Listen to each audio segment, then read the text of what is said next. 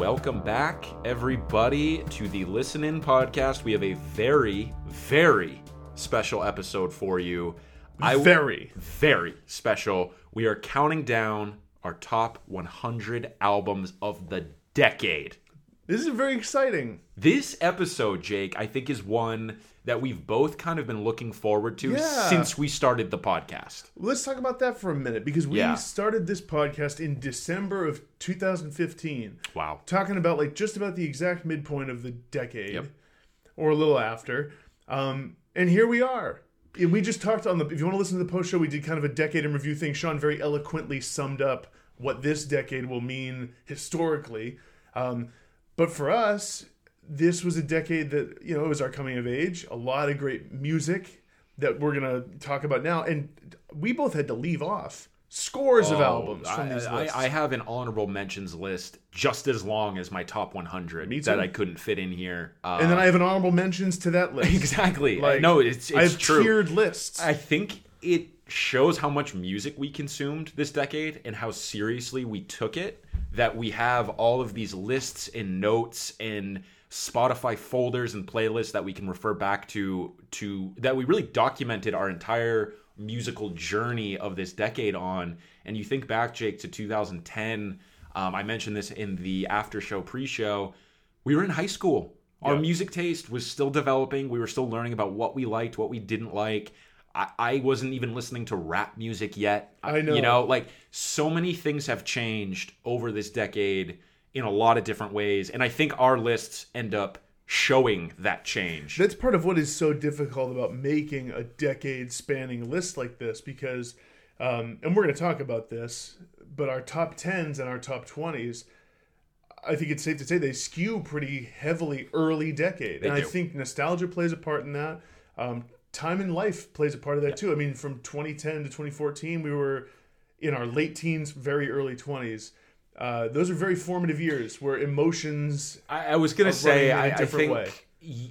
You're feeling so much at those ages, and you're experiencing so much for the first time. And the music that you end up listening to is obviously soundtracking those experiences and emotions, and that's going to leave an imprint on you. So yes, I mean, it helps to have some time in between and in some remove and some historical context, but also it can't be discounted the strong emotions that were at play with a lot of our 2010 to 2015 albums compared to maybe the latter half of the decade where it was very much like we're into adulthood now. Well, another challenge for me was balancing, an album I loved from 2010, 2011. It's like, how much of this is just nostalgia? Yeah. And then I think about an album from 2017, 2018, it's 2019 too.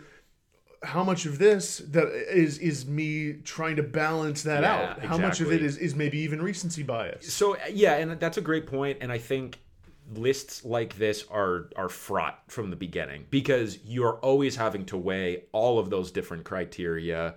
It's not an exact science. We were both talking about before this that every time we looked at this list, we were changing things. So this is truly a snapshot in time. These are our top 100 albums on November 20th, 2019. Yeah. And the other thing too is this isn't, our lists are not what we think are the definitive best albums of the decade or the greatest. Necessarily. These are our favorites, I would say. Sometimes that overlaps with the greatest albums of the decade. Sometimes it doesn't. Sometimes they're just kind of our favorites or the ones that we had a strong connection to or we listened to a lot. Yeah, and that's another challenge is that you throw in the already complex nostalgia versus recency variables and you take into that objective best, which is what is that? Does that even exist? Versus subjective favorites. Mm-hmm.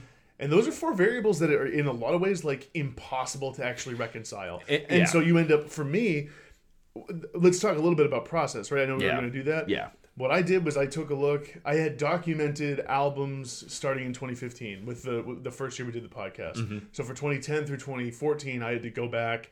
I looked at all the Pitchfork lists and I just Googled best album of that year. Mm-hmm. And I wrote down every one I remember listening to. Yep. And then I ended up with this master spreadsheet of probably near 1,000. It was several hundred total albums from each year. and I just went through and marked them with. It was kind of like a playoff tiering system. Yeah. Like Z was one where I was like, this is a potential top 10, top 15. Y, that's middle of the pack. X, I could see making the top 100 in the bottom third. And I ended up with what I knew would happen, which was like a list around 200. Yep. And sorting the top 20 or so was maybe the easiest part for me, I think, actually. Yeah. It was sorting past there and figuring out what are the albums that are going to just miss the cut at 100 that I'm just going to decide I'm not mentioning on this podcast. Yeah. It's tough to do. That's a really good point. And I did something similar. I kept pretty exhaustive records of honestly knowing that this day would come and I was looking forward to it. And also the way that You're better prepared. The way that I've structured my Spotify account is like a crazy person. First of all, I have folders within folders within folders. I have an entire folder that is filled with every album that I would like if CD collections were still a thing. I basically treat it as like my CD collection or music library where I basically just make a playlist of every album that I love and put it into my overall music folder. But what I did was I went back, I ranked my top 15 albums for every year from 2010 to 2019. And then from there, I basically went across and I said, okay, of my number ones, which one is actually my favorite of the number ones? And my rule was, once I pick an album from one of the years, that's the then I can like unlock the next album. So like for example, and if I pick compare that to against all the other ones.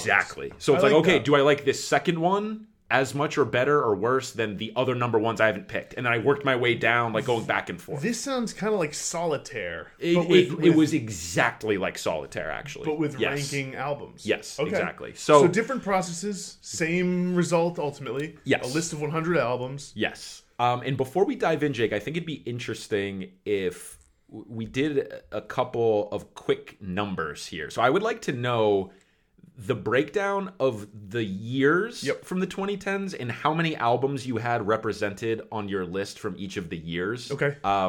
So for me, I actually had a pretty even breakdown. I had 10 albums represented from 2010, 2011, and 2012.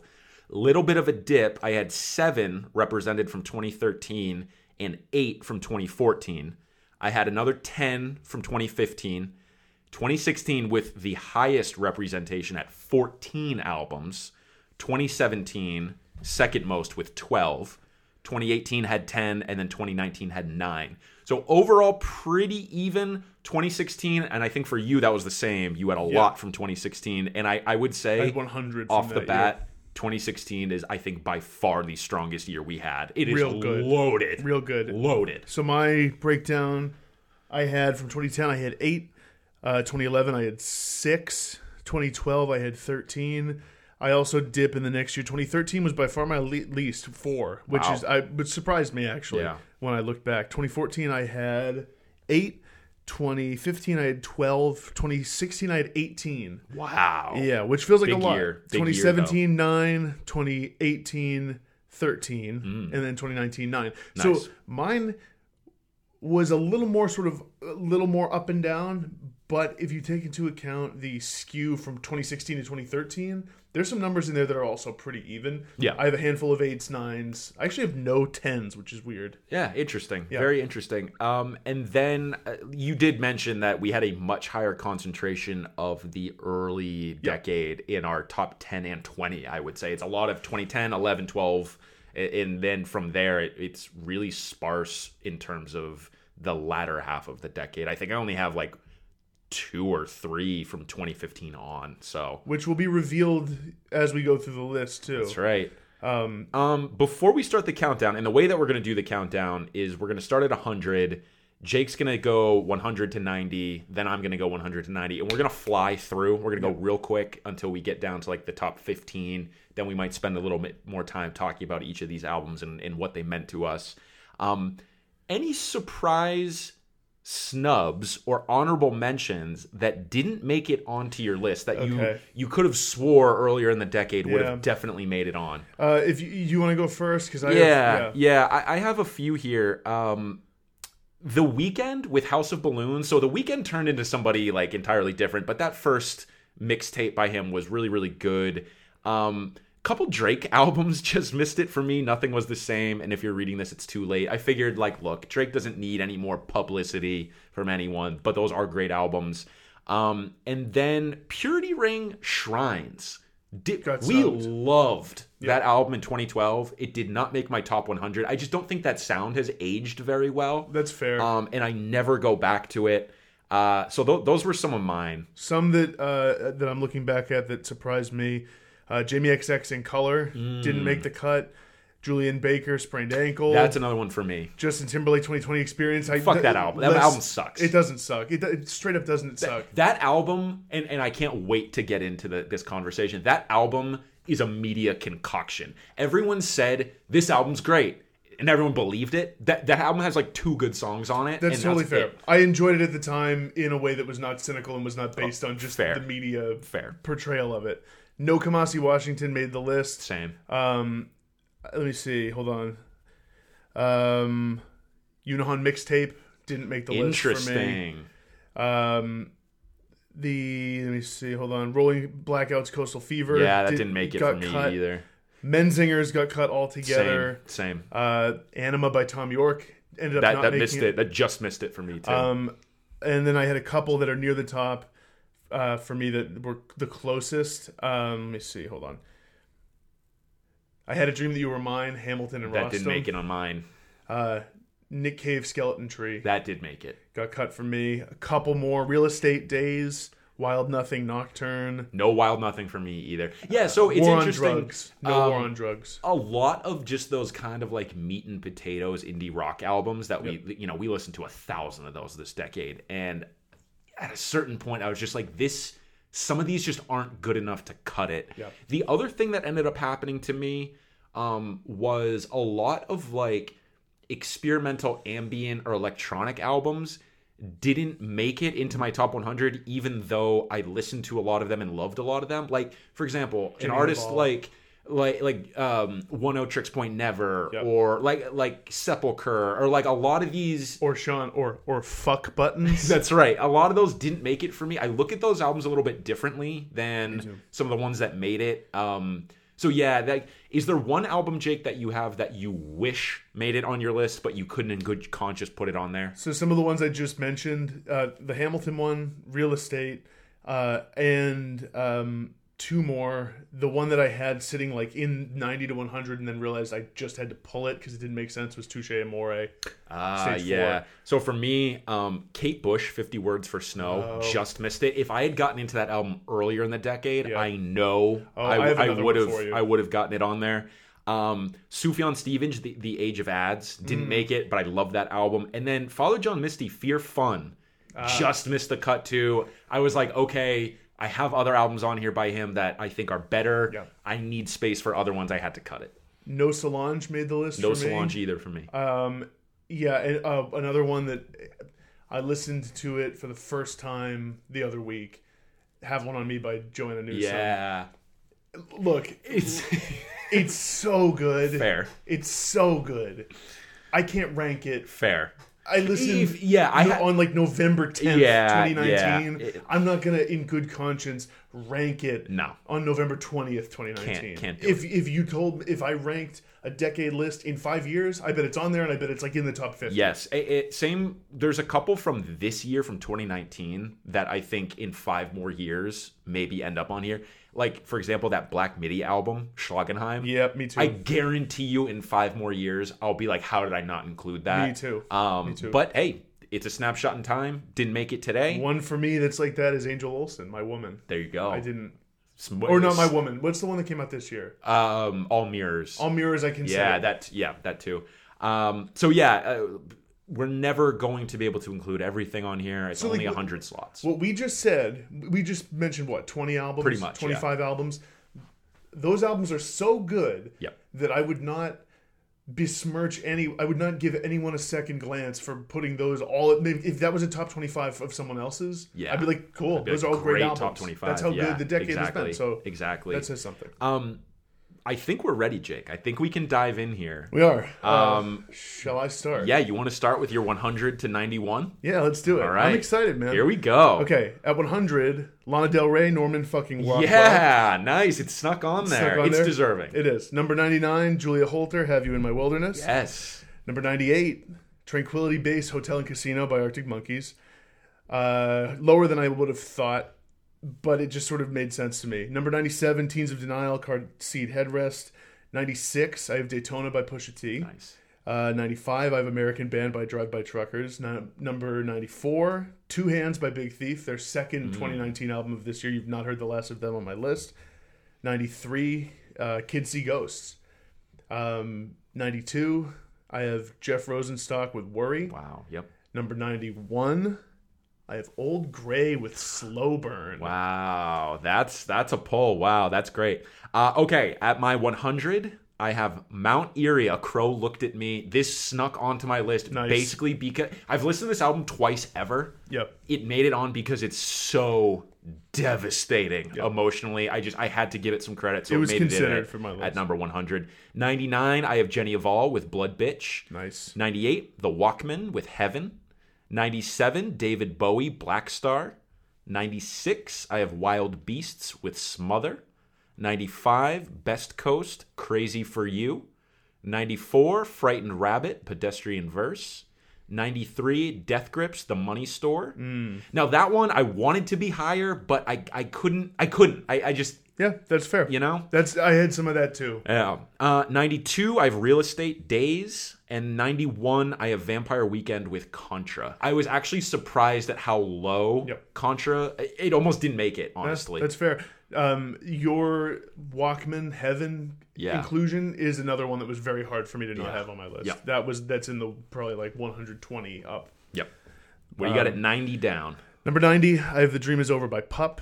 Number 89, I have Magdalene by FKA Twigs. Yes. Which I have been putting in work on in the last couple weeks. It's excellent. Yes, it is. I could see realistically looking back at this list in 5 years and thinking that's way too low. Yes. I could also see looking back and being like, whoa. 100%. And you know what? I actually think it belongs where it belongs because it's coming in my next 10 as well. Nice. Number 88, I have Ghosteen by Nick Cave and the Bad Seeds. Number 87, I have There's No Leaving Now by The Tallest Man on Earth. Not his best album. It's also in my next 10. I think it's a very important one to me emotionally. I agree. That's his 2012 album. It was perfect for 20-year-old Jake. Absolutely. Number 86, I have 22 A Million by Bon Iver. Nice. Number 85, I have Alleluia, Don't Bend, Ascend by Godspeed You Black Emperor. Okay, that is my Have One On Me, where I only just listened 2 weeks ago. Yep. I loved it. Yeah, I so can't good. in good conscience include it in my list, though. So those even out. Yep. 84, Be the Cowboy by Mitski. Hey. 83, This Is How You Smile by Helado Negro. Yeah. Made my list. Which I was a little surprised by. Yeah. But it felt right. Yeah, that's great. Number 82, Holy Ghost by Modern Baseball. A band that crazy storyline with us. Dude, that could be a whole episode unto itself. It's not worth going into. I didn't know where that would rank. If you had asked me in 2015, that would have been in my top 10. I know, me too. I know. What a time. What a time. And number 81, Singles by Future Islands. Very nice. All right, my number 90, I have The War on Drugs, A Deeper Understanding. Hell yeah. Glad that made it onto one list. It almost didn't. 89, I have Grouper with Ruins. 88, I have Angel Olsen, Burn Your Fire for No Witness. 87, Kurt Vile, Smoke Ring for My Halo. The only Kurt Vile appearance on this list for me. It's the only one on mine, too. And it is coming up on my list. 86, Tallest Man on Earth, There's No Leaving Now. Totally agree. I was like 87. I was like, this has to be here. Not because it's an excellent album. Which it is, actually. It is, but I think a lot of people would be like, oh, this is just by the numbers indie folk. Fuck it. I love that album. It means a ton to me. Number 85, I have Radiohead, The King of Limbs. Nice. 84, FKA Twigs, Magdalene. Hell yeah, dude. 83, I have Bon Iver, I. 82, I have Grimes, Art Angels. And 81, I have The World is a Beautiful Place, and I'm No Longer Afraid to Die with Always Foreign. Nice. Okay. I like this is shaping up as a Sean list now. Big time, Always right? Foreign is in the mix. Yes, that was yes. also in my like considered list. Number 80 for me, AM by Arctic Monkeys. I'm glad this made it on. Dude, it was never a controversial album for you this decade. No, it was never in doubt. I'm on the vanguard of look, I like other Arctic Monkeys sounds better. Sure. Number 79, Divers by Joanna Newsom. Nice. Which Glad to see that made realized the other day when I listened to Have One On Me, I've sneaky listened to Divers a ton. Yeah. I love that album. And I never think I know it as well as I do, but when I put it on, I know it like it's a great album. More on that later. 78, Tierra Whack with Whack World. Nice. I had such a good run with this album last year. 15 minutes, 15 songs. 77, Leonard Cohen, You Want It Darker. Great. I'm glad that made it on. Yep. Number 76, Beach House with Bloom. Nice. Number 75, Father John Misty, God's Favorite Customer. Nice. 74, Puberty 2 by Mitski. 73, Low for you? Is that criticism coming? No. Puberty 2 didn't make my list. Whoa, okay. Yep. Okay, very interesting. 73, Boy Genius EP. 72, Celebration Rock by Japan Droids. And 71, Congratulations by MGMT. I was waiting. I was like, Jake will have Congratulations. It's a matter of when and where. That album means a ton to me, actually. And it was like really important to me. That came out in 2010. Yeah. And I was obsessed. I won't say much more, but I was obsessed with that first album of theirs late in high school, and this came out, and it was different in a way people didn't love, but that I immediately liked because I listened to so much classic rock that was like this. That's a great point. And so I was like, this is sick. Yeah. And I remember feeling like, why are people not digging this? I get it now. I think that album has aged incredibly well. It really has. I think there's a revisionist history on that where it's like, actually, Congratulations might be their best album. I think it is. Yeah. Kind of unquestionable. Yeah. Okay, my number 80, Jake, I have Mitski, Be the Cowboy. 79, I have Alabama Shakes, Sound and Color. Very glad that made the list. It's not on mine. That album is sick. So it's good. worth another listen. I listened today. Give it a listen. It's one of the ones that every time I looked at it, I was like, should I really exclude that? It's so good. 78, I have Arctic Monkeys, Tranquility Base Hotel and Casino. Okay, nice. A couple more Arctic Monkeys are coming soon. 77, I have Julie Byrne, Not Even Happiness. Got to meet her. We did. 3S. That was a very tough cut for me. Beautiful album. So good. And every time I listened to it, like if I listened to it today, it would have been at like number 98 for me or something. 76, here's one for you, Jake. Modern Baseball, You're Gonna Miss It All. And you know what? I'm cheating. I'm going / Perfect Cast EP. Okay. You're going to hear from both of those on my list. Okay, cool. Not in that way. In good conscience, I couldn't take up 2 spots with a Modern Baseball album and EP. I ended up doing it. So I put them together. I would have rather not, but I did. Fair. 75, a representative from this year, Hand Habits, Placeholder. Nice. I love this album. Yes. 74, Fleet Foxes, Crack Up. 73, Beach House, Bloom. 72, The Hotel Year, Home Like No Place Is There. Yes. And number 71, Kanye West, The Life of Pablo. Nice. Okay. Okay. Number 70 for me, Sorority Noise, Joy Departed. Nice. This was a really important one for me. There's a couple of Sorority Noise albums coming up that you're going to hear, and you might be surprised, I think, a little bit at what they are. And this one, for me, was like a big turning point in really starting to love this kind of music. Is it as good as I mean, you could debate if it's really as good as I placed it, but it was very important to me. All of those albums just missed my list as well. I just, that was such a hot and heavy time of the decade for us with that type of music, and I had some other albums that ended up representing that time. So at number 69, nice. I had an album that I had relegated all the way down to 100 due to public shaming. Yes. And that I cranked up today after listening again. Hang by Foxygen. I love this album. You know what, Jake? I love it. I'm surprised this wasn't a top 25 album for you. No, dude, sycophant. It's so fucking crazy good, and no one gets it. I love this take. We've come all the way around. Dragging this fucking cross with me until I die. The shit they're doing on this album is nuts, and people... It came out in the wrong time. It's crazy. I love it. It represents. I love it. It's like rock music meets Baroque. Yes. In the most insane way. It's like Mick Jagger is leading a fucking big band. Yes, that's. And people are like, oh, fuck it. I didn't care about it. Number 69, Amin Dune's Freedom. Nice. Number 67, Purity Ring Shrines. It made my list. Hey. That one was just huge for me. Number 66, Casey Musgraves' Pageant Material. I was like, there's no way this is Golden Hour this low. No, Pageant Material. Nice. It's an excellent album. Lots of good songs. Mary Kate and I listen all the time. 65, Kanye West, The Life of Pablo. Hey. 64, Death Grips, The Money Store. Very nice.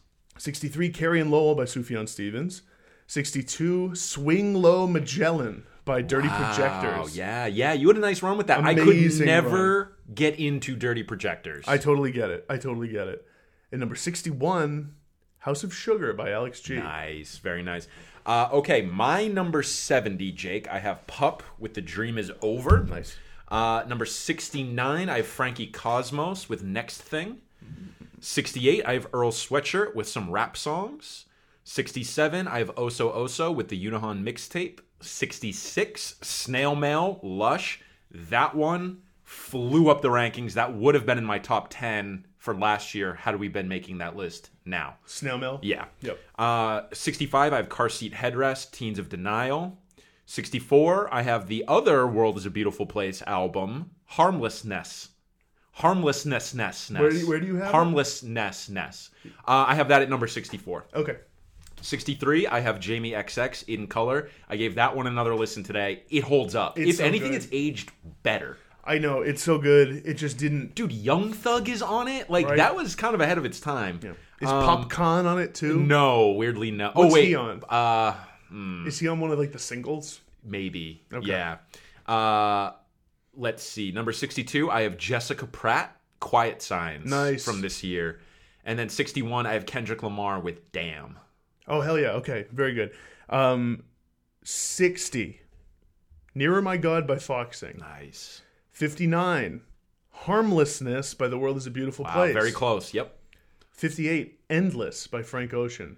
One that... Yes. Okay, this... I wanted this to be on my list so badly. It just didn't. It didn't make it. I had other Frank ones, obviously, as we will see. Sure. Granted. And also, I dinged it a little for not officially being an album. That's totally fair. For me, it did serve as an album. Yeah. I listened to it a lot. I love it.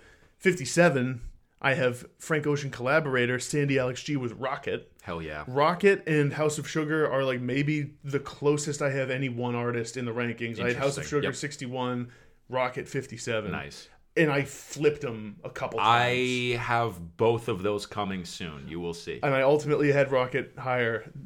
You're going to be mad at me for this one because it probably is too low to you, but I have The Monitor by Titus Andronicus at 56. That's good. I have Goodness by The Hotelier at 55. Nice. I have Next Thing by Frankie Cosmos at 54. 53, UFOF by Big Thief. 52, They Want My Soul by Spoon. Wow, yeah. This is one I had kind of forgotten about. It fucking rocks. 51, Father of the Bride by Vampire Weekend. Very nice. Okay, that did not make my list. That's fair. Number 60, I have formerly known as Viet Cong, Preoccupations, with their second album, Viet Cong. That holds up so well. Listened again today, it rocks. 59, I have The Hotelier with Goodness. 58, I have Sufjan Stevens with Carrie and Lowell. I'm surprised that made it and Age of Odds didn't. Yeah, I realized I was you. like, Carrie and Lowell is just like, it's so consistently good. You had this streak of like anti-Carrie and Lowell sentiment. It has come back around. Whoa, okay. Yeah, that album's excellent. It's very, very good. 57, I have Lord, Melodrama. 56, I have St. Vincent with St. Vincent. 55, I have Destroyer, Kaput. 54, I have Arctic Monkeys, Suck It and See. 53, I have Sandy Alex G with Rocket. 52, Pine Grove, Cardinal. 51, The National, Sleep Well Beast. Oh, okay. 50, we're going back to 2010 and here's a memory for you. driving out to one of our first camping trips, I remember listening to this album, The Suburbs by Arcade Fire. More on that soon. Came out at number 50 for me. Nice. 49, I have Home Like No Places There by The Hotelier. Number 48, I have Sleep Well Beast by The National. Nice. Very close ranking. Nice. Yeah, some of these are coming in pretty tight, actually. 47, The Year of Hibernation, Youth Lagoon. Nice. More on that one later. Yes, indeed. 46, Smoke Ring for My Halo by Kurt Vile. Yeah. This has a good memory associated with it. This album was the moment I realized I had to up my game in listening to new music. Sean and I were on break in the Cinemagic break room, and Sean had on headphones, and I was like, what are you listening to? And you're like, oh, this Kurt Vile album. I remember being like very intimidated and like very like, what? Like, who is this? You're like, yeah, man, like he's cool. Yeah, that album's sick. And like, it's on my list. And I just remember feeling like, okay, I gotta like start listeling to new shit. Yeah, more. Yeah, and so that's a 2011 album. Yeah, right, exactly. We have a problem. Number 45, Melodrama by Lorde. Hell yeah. 44. Ariel Pink, dedicated to Bobby Jameson. I didn't have any Ariel Pink end up on this list, but I love this album. that made it on. Love this album. 43, Mobo presents the Perfect Cast EP. Yes. I think it's difficult to overstate how important this album was to us at the time, this EP. I completely agree. My hottest take is that this band was never better than on those 5 songs. Oh, I agree. 6 songs. I agree with you, and it's only because of the quantity that it doesn't outrank what I have higher. Number 42, and I think this is maybe an interesting pick. I have Sorority Noise with Forgettable. No, I think that's very deserving. Yeah, you're not as blank as no, I know. Which I think is maybe objectively their best. I mean, You're Not As is actually probably their strongest statement as a band. They're playing at an unreal level on that album, and Cam's songwriting really reached a great apex there. Big friend of the pod. Forgettable for me, though, was just a point where I was like, oh, I fuck with this music for sure. Yeah. And like Rory Shield, Dirty Ickis, Mediocre at Best, all those songs really a gateway to, they still matter to me. Still Shrill. Absolutely. And 41, Radiohead with A Moon-Shaped Pool. Yeah, okay. I was like, what's it going to be? All right. A Moon-Shaped Pool did not make my list. Okay. Okay, at number 50, Lana Del Rey, Norman fucking Rockwell. Okay, so we had it 50 spots apart, yes, ultimately. Yes, one of the best albums this year, in my opinion. It's great. Number 49, I have Nick Cave and the Bad Seeds with Skeleton Tree. 48, Arctic Monkeys, AM. That is my highest ranking Arctic Monkeys album. When it was all said and done, even though it's been overplayed, oversaturated, I think it's their best collection of songs from this decade. Now, did I miss it, or did you not have Suck It and See? No, I did. Oh, you did. I had Suck It and See at 54. Oh, okay, so I literally just missed it. Okay. Yep. 47, I have Mutual Benefit with Love's Crushing Diamond. Yes. This is how an archaeologist would tell. It's like, yes, this is Sean. Like if it wasn't labeled yes. and mine was labeled. No, if neither were labeled, they'd be like, "Oh, Casey Musgraves, that isn't Golden Hour." And Mutual Benefit, that's a Sean and Jake. They'd be looking for there'd be clues, and that's like a claw in amber, like girl in amber. Nick Cave, big shout. Number 46, I have Travis Scott with Astro World. Hell yeah, I considered it, but ultimately didn't listen enough. Astro. Number 45, Julia Holter, Have You in My Wilderness. Nice. Number 44, Boy Genius EP, the only EP that made it on its own on this list. I had the 2, but yeah. It made it at 44. Pretty impressive, It's honestly. so good. Number 43, Nick Cave and the Bad Seeds with Ghost Teen. I think Ghost Teen is a hair better than Skeleton Tree. The emotional gut punch of both of those is something to be said. 42, Sandy Alex G, House of Sugar. I like it better than Rocket. I think it's his finest work to date. I think a lot of this is aided by the fact that I just saw him live, and they played basically this entire album, and I was blown away. And you got a sick sweatshirt. Yes, from it. And wearing it right now. A V Cool hoodie. V Cool. Number 41, Cloud Nothings, Attack on Memory. Nice. Okay, love it. Number 40 for me, Currents by Tame Impala.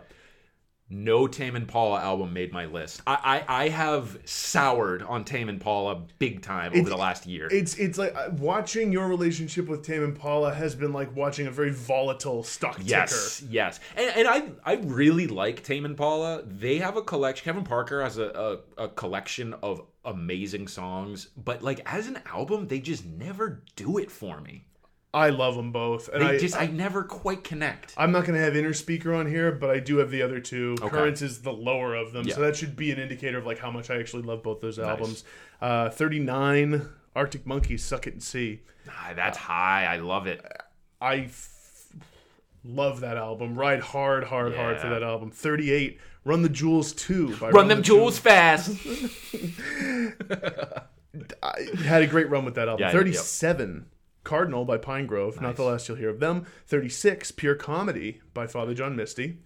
35, Radiohead with The King of Limbs. Yes. You know what's interesting? I think a lot of people would say Moonshaped Pool is clearly better than King of Limbs. I disagree. I think The King of Limbs is criminally underrated in their catalog. I agree with the take that it is criminally underrated, and I think that I like it better. I do think that a Moonshaped Pool, if you're going to use the objective phrase, then it probably is better. I agree, maybe, even though I like disagree. It's weird. I have complicated feelings about a Moonshaped Pool. Me too. Big Thief, Capacity, coming in at number 34. My favorite Big Thief album, ultimately, when it's all said and done.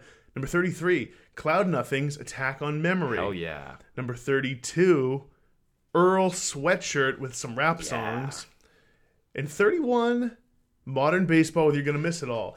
I ultimately just realized, like, I didn't know. I was at sea with Modern Baseball. I know. I kind of was too. I ultimately decided, like, you know, in 2015 for us, this came out in 2014, but in 2015, this album was just huge for us. It meant so much. 2015 in that first half of 2016. So much. And, like, that's really important. And if I listen to it now, would I like it as much? No. But it's valuable in this decade. Yes, absolutely. Okay, my number 40, I have Big Thief with UFOF, my favorite of their two albums that came out this year. We do have another Big Thief album coming. Mm-hmm. Number 39, Parquet Courts, Wide Awake. Yes. 38, I have Angel Olsen, My Woman. 37, Pusha T, Daytona. Love it. 36, Pine Grove, Skylight, my highest ranking Pine Grove, Offering. 35, Juliana Barwick, Nepenthe. Mm-hmm. This was probably like the one ambient sort of like atmospheric album that made it on. This is my go-to for that. I love this album. 34, Danny Brown, Atrocity Exhibition. Nice. That's one that didn't make my list, and it's honestly, it's out of pure neglect. Go back. I have this year, and it's excellent. It just didn't. Yeah. What a ride. 33, Bon Iver, 22 a Million. 32, this is my highest ranking 2019 album, Wise Blood, Titanic Rising. Nice. I think this album was going to age very well. Nice. It missed my list, but it's great. 31, I have Joyce Manor, Never Hungover Again. Love it. 30, Vampire Weekend, Contra, a 2010 album. Yes. That February 2010. Just barely squeaks into consideration for the decade, but came out when it did. You know, it's interesting. I think a lot of these 2010 albums, that one in particular, feel like they're a part of the 2000s in a lot of ways. They totally do. And I think that actually like is kind of to its credit in a way, because it's like what if Merriweather Post Pavilion came out January 1st, 2010? Exactly. We'd have it high on our list. Yes, we would. Be like, this is this like fossil of a different... And Contra, man, I mean, it can't be understated, or it's very important to me, like... When I went and bought that album, I still remember putting it in, and I had it in my Saturn that I had when I was 17 years old. And I was driving Saturn around in energy. High school. Yeah, this is a high school album for me. Yeah, man. And I remember the snow falling, driving around South Willow Street in Manchester, listening to fucking Run and you know, Taxi Cab and all those songs. My big memory with that is you lent it to me at Cinemagic during a shift, and I was on my hour break. I popped it on, and it was like just after it had snowed. It was like the day after when it was sunny and the snow was starting to melt, and I was just and like Run and Horchata were on, and I was like, oh, like I'm in a great mood. This is awesome. It's I think it's still great. Number 29, Parquet Courts, Wide Awake. Yes. 28, Light Upon the Lake by Whitney. Yes, this one missed mine, but Great album. Number 27, Quiet Signs by Jessica Pratt. High. Ranking high. Is that your highest ranked 2019? I'll have to check. It could be. It is not my highest ranked Jessica Pratt album. Interesting. This album is another memory thing for me. Yep. San Francisco. Yeah. This year, I just remember like walking uphill and like my calves aching, listening to this album and being on the flight, listening to Aeroplane. Yes. 26, Skylight by Pinegrove. 25, Never Hung Over Again by Joyce Manor. 24, David Bowie, Black Star. Yes. Yeah, man, I went to a conference. On the day of execution. Oh. When this dude, I still remember when this album came out, I was going to a conference in Saratoga Springs, New York. And we got the news that Bowie died. That album wrapped up with that news and kicking off a big Bowie phase for us is so important to me, and one of the great musical phases that we had together this decade. Where the fuck did Monday go? Dude, I gotta go back and listen to that. Black Star is sick. That song was inspired by Kendrick Lamar. Number 23, Trouble Will Find Me, The National. Yeah. Number 22, Jessica Pratt, On Your Own Love Again. Nice. I've decided it's actually the better of those two albums. Yeah. I think. Yeah. I think it's fucking awesome. Number 20, very close for me. Number 20, it's insanely close. They're both in the same 10. Yeah. That's actually probably gives Alex G a run for closest. Number 21, Ocean by Dive. Yeah. It's a nice high ranking there. I like to see that. Okay, number 30. The Tallest Man on Earth, The Wild Hunt. Okay. Lower than I would have thought years ago. Mm-hmm. But hey, look, that came out in 2010. A lot of good albums in the interim. But nevertheless, incredibly important to me. A lot of memories. 29, I have Capacity by Big Thief. That is my highest ranking Big Thief album. Too. It is my favorite. I think it's their best. Not to say that any other ones are. Did you end up ranking Two Hands on this list? Not on this one. Okay. Didn't make it on this one. So I included it. It's one that I could see looking in 5 years and saying, nah. Two Hands, as we mentioned a couple weeks ago or a month ago when we talked about it, it's the individual songs on Two Hands that do it. And I think one of those songs might end up on my best of the decade songs list. Two Hands is the album where, like, if you're in a big Neil Young phase, maybe you listen to Time Fades Away or Rust Never Sleeps. If you're not in a huge Neil Young phase, you're probably not that into that album. That's how I feel about Two Hands. Yeah, that makes sense. If I'm way into Big Thief, like, I'm going to listen to that album a lot. Yeah, that makes sense. Number 28, Mitski, Bury Me at Makeout Creek. Yes, I think love this. Her finest record came out in 2014. 27, I have Joanna Newsom with Divers. 26, Fiona Apple, The Idler Wheel. I'm not going to say the entire title to that because it's is wiser than the driver of the screw. Oh, and it continues for quite a while.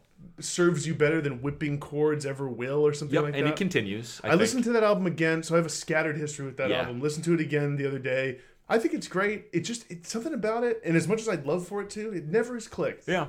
I think it's a similar thing to like Tame Impala. For you fair. and I. It's cool. It's kind of jazzy. Sick. It's fucking wild, actually. The songwriting is very impressive. 25, I have Fleet Foxes, Helplessness Blues. 24, Joanna Newsom, Have One on Me. Nice. Yep, a tome. Crazy. 2 hours, right? Over 2 hours? Yeah, it's like 2.5 hours almost. 23, Foxing, Near My God. Nice. 22, Vampire Weekend. I feel like Foxing is a time and place album for you. Oh, without a doubt. Without a doubt it is. I remember you going to Colorado. You had a whole... Yep. That feels like nice a memory run. place. That album, I will always look back on that time in my life and be like, whoa. And be like, this album actually makes a ton of sense for that time in my life. Always vacations. Always vacations. 22, Vampire Weekend, Modern Vampires of the City. Nice. 21, Jeff Rosenstock with Worry. Oh, nice. Okay, that's a pretty big chasm between where we both had it. So here's what I want to ask. I'm about to go into my top 20. Yep. Do you want to really, really get into it at 10 and I think we play it by ear. Play it by ear. Yeah. Okay. Number 20. Yeah, I'm going to have something to say about these albums. Okay. I just am. Yeah. Number 20. Crack Up by Fleet Foxes. That ended up pretty high. It ended up real high. I think it's a masterpiece. Yeah. I really do. And I think it's like Robin Pecknold and the guys in Fleet Foxes taking what worked about their previous albums and turning it into what is actually a very strange and experimental album, but pulling it off in a way that is... It's still so beautiful for how experimental it is. It's breathtaking to listen to. Number 19, Modern Vampires of the City by Vampire Weekend. This is very close. Yeah, very close. Within 3 spots, I think, for us. And for me, for both of us, this is a late in college listen for me. Yep. And I remember so distinctly having the thought when this came out. I remember looking at the CD and thinking, wow, 2013 on an album cover. Right. That looks so new. That's crazy to see. And now it's like early decade, you know? It feels weird. It's interesting. In my opinion, the high watermark for Vampire Weekend. I agree, ultimately. Because I ranked 3 here. I ranked all 3 of their albums that came out this decade. Yeah. And I had it highest. So, yeah. Even though I think it's sort of less consistent than like Contra. I think Contra listens smoother from start to finish. I think the highs of Modern Vampires are higher. That's a good point. Number 18, Kendrick Lamar, To Pimp a Butterfly. Coming in at 18. Yeah. Interesting. At 18. You know what's crazy? What? I have To Pimp a Butterfly ranked higher on my list. And you'll see where. I'm not totally surprised. I think this is the thinking man's Kendrick Lamar album. Yeah. Very challenging, but excellent. And I remember the feeling of when this came out and just the pure excitement. This was like when Twitter was really hitting its stride, and just feeling the sense of community around loving Kendrick Lamar and this masterpiece he dropped. And it is a masterpiece, as is my number 17 entry, Father John Misty, I Love You, Honey Bear. Yes. Maybe lower than I bet you'd like to have seen it. Not my list. That's fair, but I still think top 20 of the decade is very, very high. Oh, yeah. And we'll talk about it more when we inevitably get to it on your list. No, it didn't make it on mine. Wow. Big surprise. Just kidding. It's on mine. Number 16, I have Tame Impala, Lonerism. Wow. Very, very, very important album to me, actually. Like I think something about what Tame Impala achieved here captured like kind of a classic rock through a modern soundscape that was like an important transition for me into understanding modern music. That's interesting. I like that. Yeah, and if I were going to pick a Tame Impala album to make my list, it would be Lonerism. For me, it is better than Currents. Like, I agree. Pretty easily, actually. And I like what he's doing. It's more guitar-centric. Yeah. And I like it better. Number 15, Kendrick Lamar, Damn. Kendrick Lamar, Damn. Maybe I'm not surprised given I think you did have a really big year with Damn in 2018. I expected Butterfly to edge it out though. Well, and it's not even the last you've heard from Kendrick. But Damn, so where was it on your list? It was in like the 80s, 70s? No, it ended up at number 61. 61, okay. For me, as To Pimp a Butterfly and Damn are like inverses of one another. Yeah, totally. To Pimp a Butterfly is one to throw on if you want to really think, if you want to digest like complex jazz rap at the absolute highest level. Damn is Kendrick being like, here's everything I do well that is immediately accessible and immediately catchy. That's interesting. And I completely agree. And I think the reason why I ranked To Pimp a Butterfly higher, which we'll see when we get into my next chunk, for exactly the reason you said, I think it works so well as a cohesive album and whole. It builds on itself with the I Remember You was conflicted. And it just builds and builds up to the Tupac thing at the end, and the jazz element, just everything about it. I'd never heard an album like that. I remember distinctly when I listened. Remember, it came out a little bit early. It came out earlier than it was supposed to. I want to say it was like March 15th. Yeah, and I remember I had to go to a client meeting in like Stowe, Vermont. It was this small hospital. We were redesigning their website, and it was kind of snowing. The weather was shitty, and I listened to this album all the way there, and it just created this like crazy mix of feelings of like anxiety, but also I was thrilled that like this album existed and I was listening to it.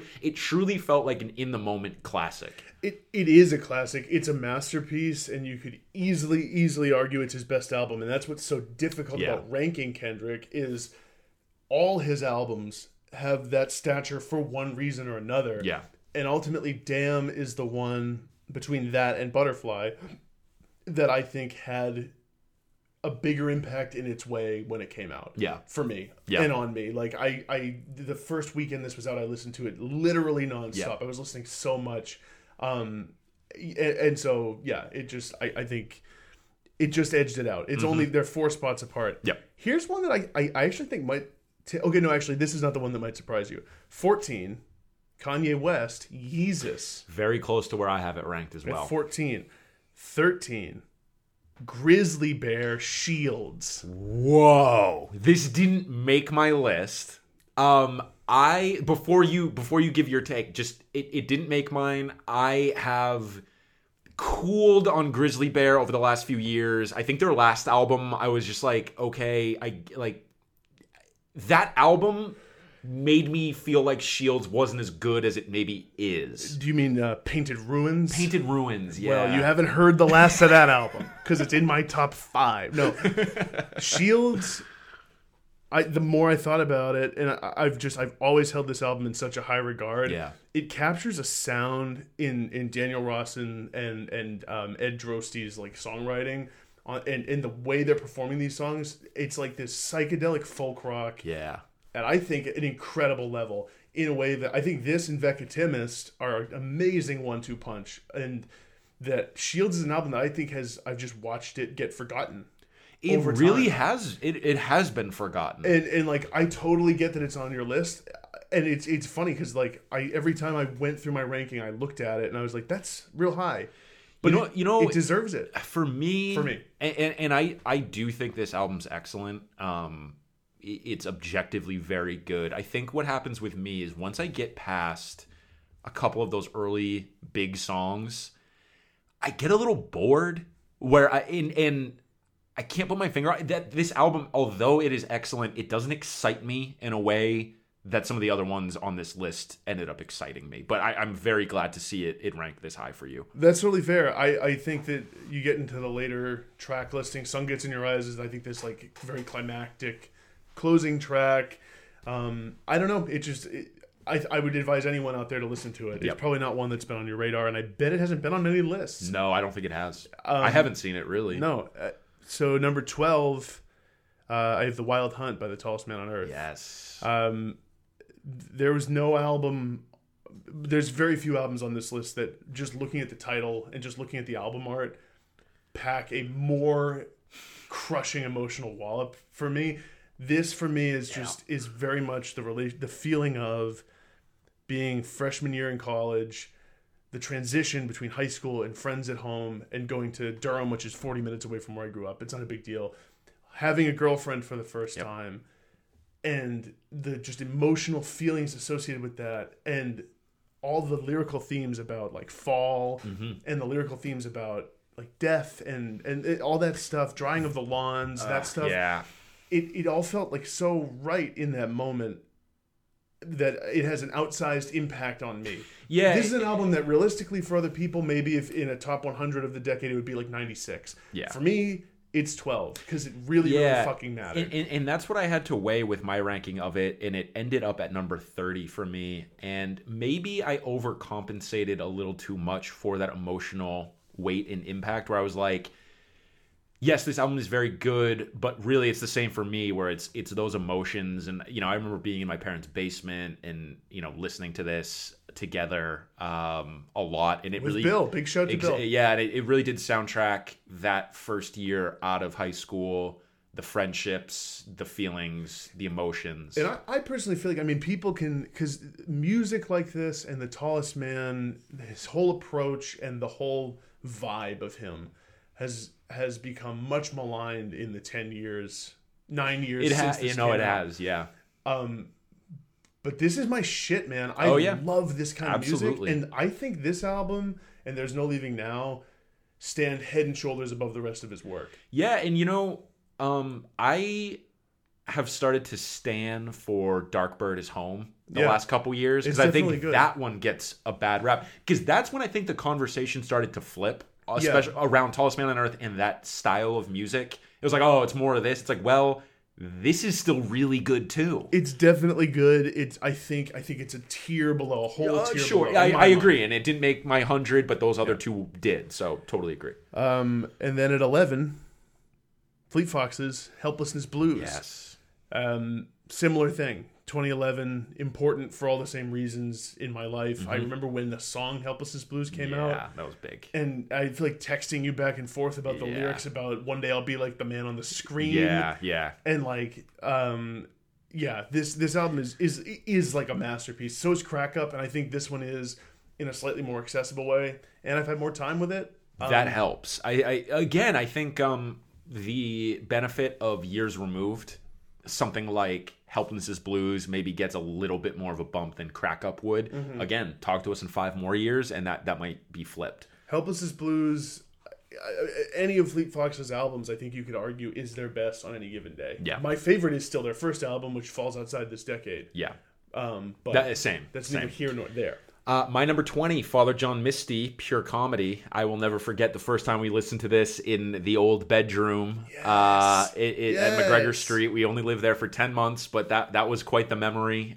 We didn't know what to make of this album at first. We had. Did I bring over? You had the CD? I had the CD, yeah. Yes, it was. Yeah. You had the CD, and I came down from my 3rd floor bedroom to your 2nd floor bedroom. That's right.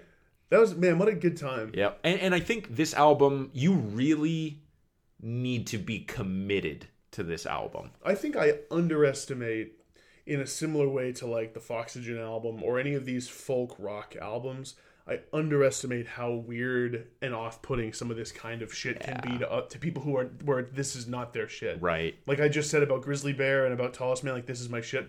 Father John falls right into that. Oh yeah, it's especially this album. A confessional singer-songwriter with like something to say. Yeah, and like not a whole lot of melody. Well, like there is, but there. It's like this is a tough album, and I totally get anyone who's like, nope, I'm out on that. I get it, but like you talk about my shit, this is my shit. I think this album is genius. Me too. I think that he put this out is insane. Yeah. And that came out around the time we saw him at Newport Folk Festival. We saw him at House of Blues around that time. It was a big Father John Misty time for us. Yeah. So it comes in at number 20. Number 19, Drake. Take Care, the finest Drake achievement. This is before Drake became just like a product to be sold. A meme. This has some excellent tracks on it. Now, look, it's too long. There's a couple misses on here, but that's not what Drake albums or rap albums are about a lot of the time. This is a cultural touchstone album. This is the sound of the early part of the decade of rap music. Lot of memories in and around college for me with this album. It's just like this feels like being a young adult and wearing your heart on your sleeve and drunk dialing an ex and recording her on a voicemail and then getting sued for it on the best song on the album, Marvin's Room. So like all of those things, just so many like hyper emotional memories tied to it. I couldn't not put it in the top 20. Number 18, I have Frank Ocean with Channel Orange. Hell yeah, okay. More coming on Frank, I'm sure. Yeah. Number 17, Kendrick Lamar, To Pimp a Butterfly. Okay, and I had that at 18. Yep, so very, very similar for us. We did just talk about that one.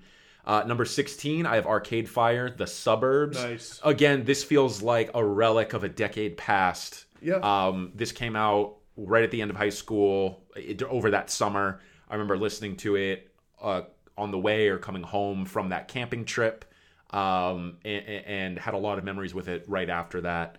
Again, in this next one too, Beach House, Teen Dream at number 15.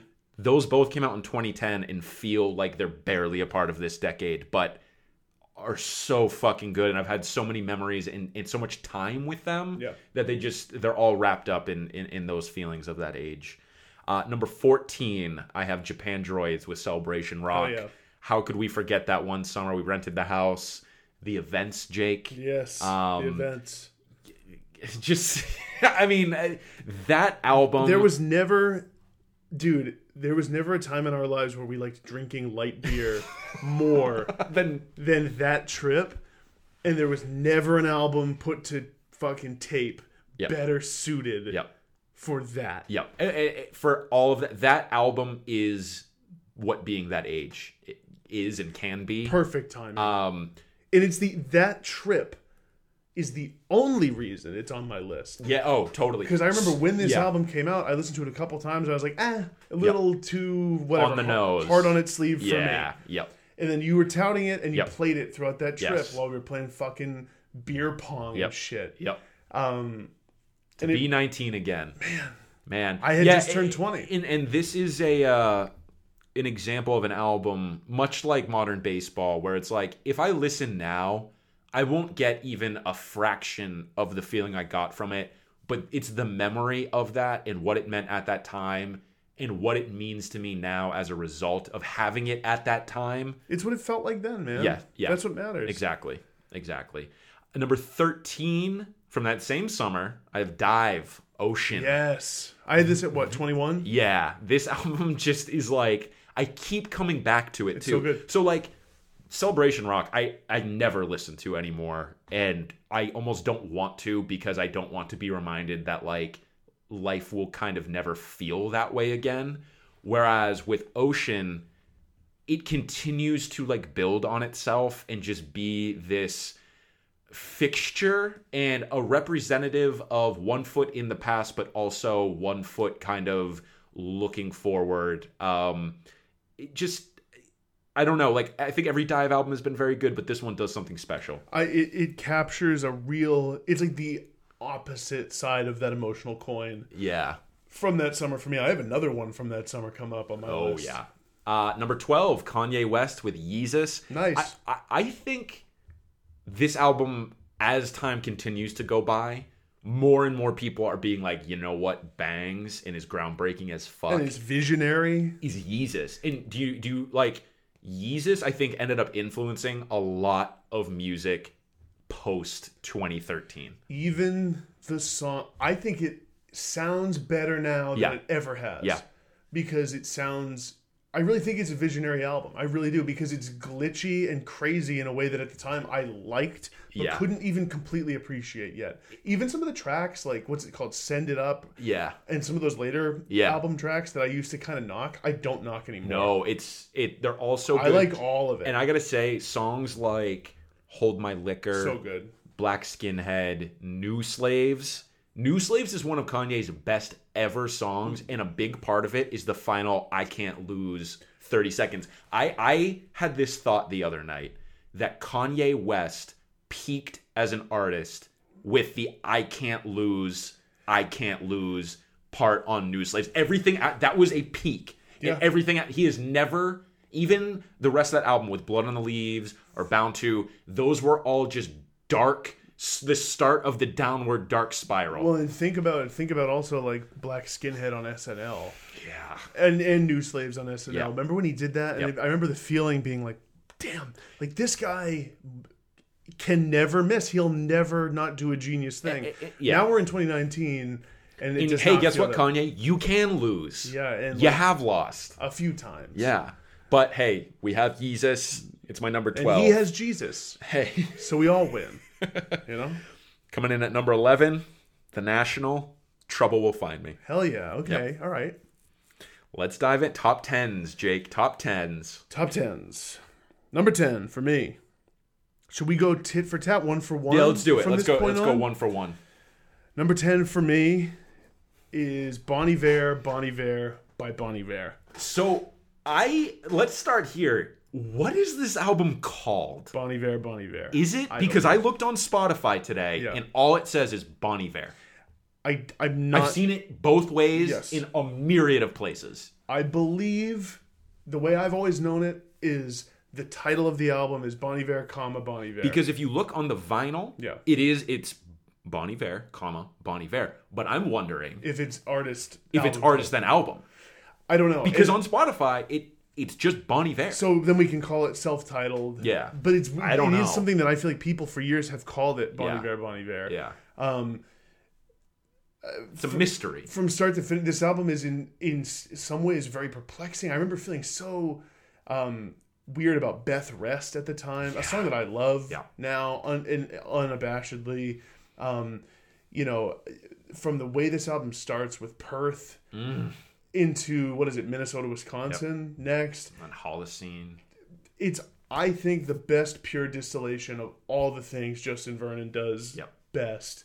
I agree. Under the Bon Iver moniker or at all. I agree. It's like, I think the height of his songwriting, being catchy, being interesting, being experimental, and being beautiful. Yeah, and as much as I like 22 A Million and I like I, this is my favorite Bon Iver album, including For Emma. Yeah. This is his best album. It's my number 10. I assume we'll hear it's coming in my top 10 your as list. well. So what's your 10? My number 10, I went... Now, if you look at my top 10 as a whole, I think it all makes sense from just like a macro music standpoint.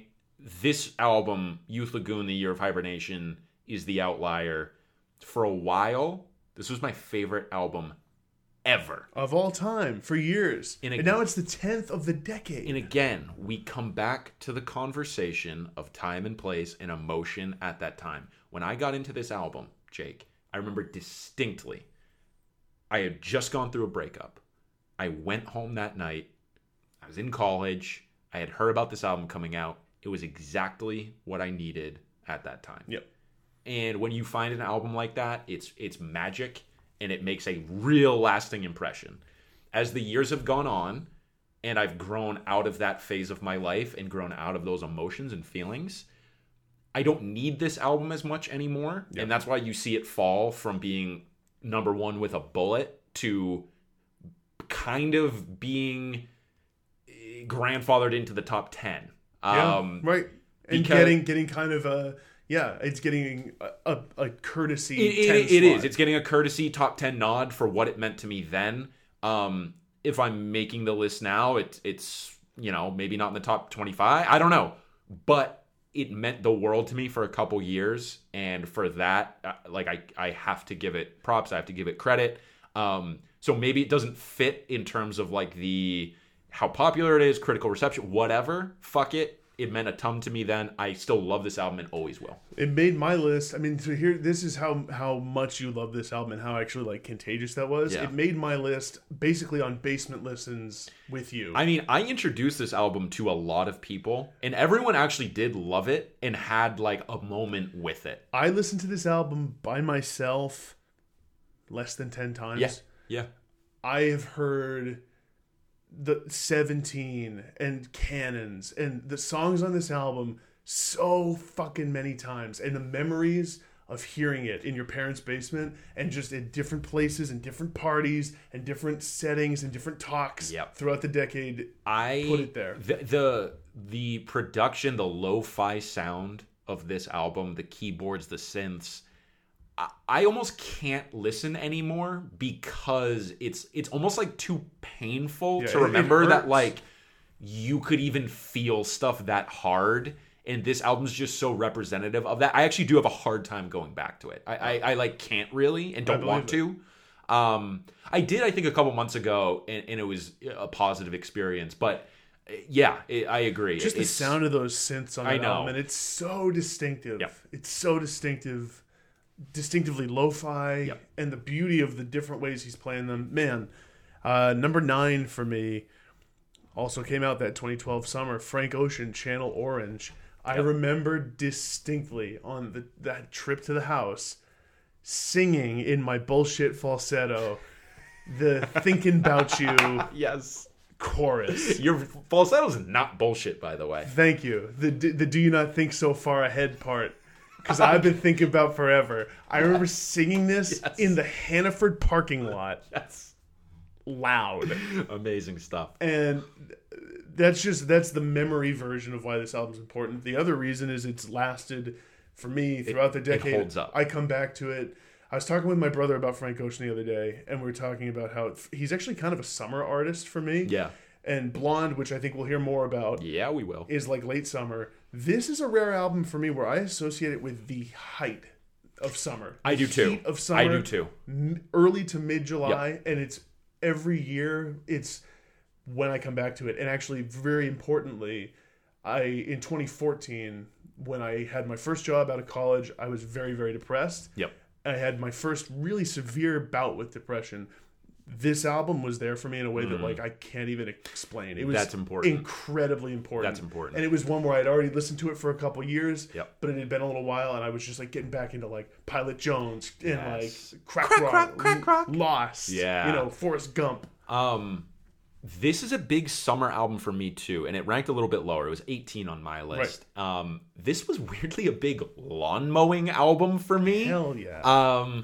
Yeah, man. Just so Blonde, I think, is the more complete work, but this one really does hold up, and I think I forget how actually good all of the songs are on it. And they're incredible. I'm glad to see. Remember the this first ranked. few times you listened to Pyramids? Yeah, man, and Pyramids is still wow. It's unbelievable. Wow. My number 9, Deer Hunter, Halcyon Digest. You're gonna hear more about this one. Yeah, we can talk about it then. So go ahead with your number 8. Okay. My number 8, Grimes, Art Angels. A top 10 Art Angels. I was like, oh, we didn't hear from Art Angels yet, and I know you love that album. I've known since I had an incredible run with this album like 2 winters ago. Yeah. And even when it came out, I've known for years now that it's going to be top 10. I just didn't know where. I've had it. I love that shit. I love it. In the coffers. Yes. Waiting to go. And I've known since I remember like going on runs in the winter and Butterfly playing and Pin and like I think this album is a pop masterpiece, capital M masterpiece. It is. It's now, absolutely incredible. Couple things on this. One, I needed another listen of it today to really solidify it on my list. It came in at 82. It's the songwriting's impeccable. 2, something that has always bothered me about this album, though, is the version of Reality that ended up on here. That's totally fair. The Reality demo that had been floating around the previous year, I think is superior. That has always irked me and has weirdly cast a pall on the second half of that album. But I listened today with fresh ears. I was like, nah, that's bullshit. You can still have that take about Reality, but the rest of that album is great. And the version of Reality on the album is still good. It's just, I think it's not as good. Yeah. I totally agree with that take. Josh, big friend of the pod, Josh, tweeted the other day, Reality Demo by Grimes is the best song of the decade. And I was like... Okay, so I'm in the process of making my songs list that we do next week. I'm debating, do I put Oblivion by Grimes, or do I put Reality Demo as my Grimes represent? I don't know what it's going to be yet. It's up in the air. And I tweeted back at him. I was like, it won't be my number 1, but I love this take. I do too. It's incredible. I love that take too. Anyways, Art Angels, there's not a lot of albums that do this for me in a pure pop sense. I think that's how transcendent the shit she's doing on here is. They would really make me feel like empowered and like strong when I was listening to them. I love that. And man, it is such a good album. It's interesting, too, that Visions, which I think has 2 of her best ever songs on it in Genesis and Oblivion, didn't sniff my list. Me neither. Not even close? I think it falls apart as an album. I do, too. I think this is like a few tiers above that. Same. It's way better in my mind. Yes. She's a better songwriter on it. Yes, totally agree. Love to see it ranked that high. My number 8, Jake, Bon Iver, self-titled. Okay. Bon Iver. We just talked about it. It's beautiful. Yeah. It is catchy. I listened to this again the other day, and it starts to introduce actually a lot of the experimentation that he really brings to the forefront on 22 A Million and I. But I think if there's one knock on later day Bon Iver, it's that maybe there's a little too much of the glitchiness, maybe not enough pure songwriting. Yeah, it's less coherent. Granted, I put 22 A Million and I on my top 100, so take that with a grain of salt. And however, I had 22 A Million. It would be in my top 150. This album, though, goes to another level. Yeah. I agree. It's his finest work. What is your number 7? Number 7, I have Kendrick Lamar with Good Kid, Mad City. Me too. Hell yeah. That's also my number 7. Wow. We matched there. That is great. That is affirming. We were just missing each other on a lot of these. I love. So first of all, that we were lockstep on that. We were one away on To Pimp a Butterfly. Yep. and we nailed it on Good Kid, Mad City. What is it about Good Kid, Mad City that put it above Butterfly and Damn for you? I just remembered the feeling of when this album came out and when I really started to click with me. The story it tells, the kinds of flows Kendrick is unveiling throughout this album, the pure like tide running. Yeah, like the pure of all the lines to pick. He's a phenom, man. He's a fucking genius. And it was like, who is this dude? I remember thinking, like, where is this coming from? Yep. I had never heard Section 80. Yep. Which is also excellent, It's also excellent. And the story it tells, the number of good songs, he's bringing it in every way. Yep. It is a concept album that holds together as a story. Yeah.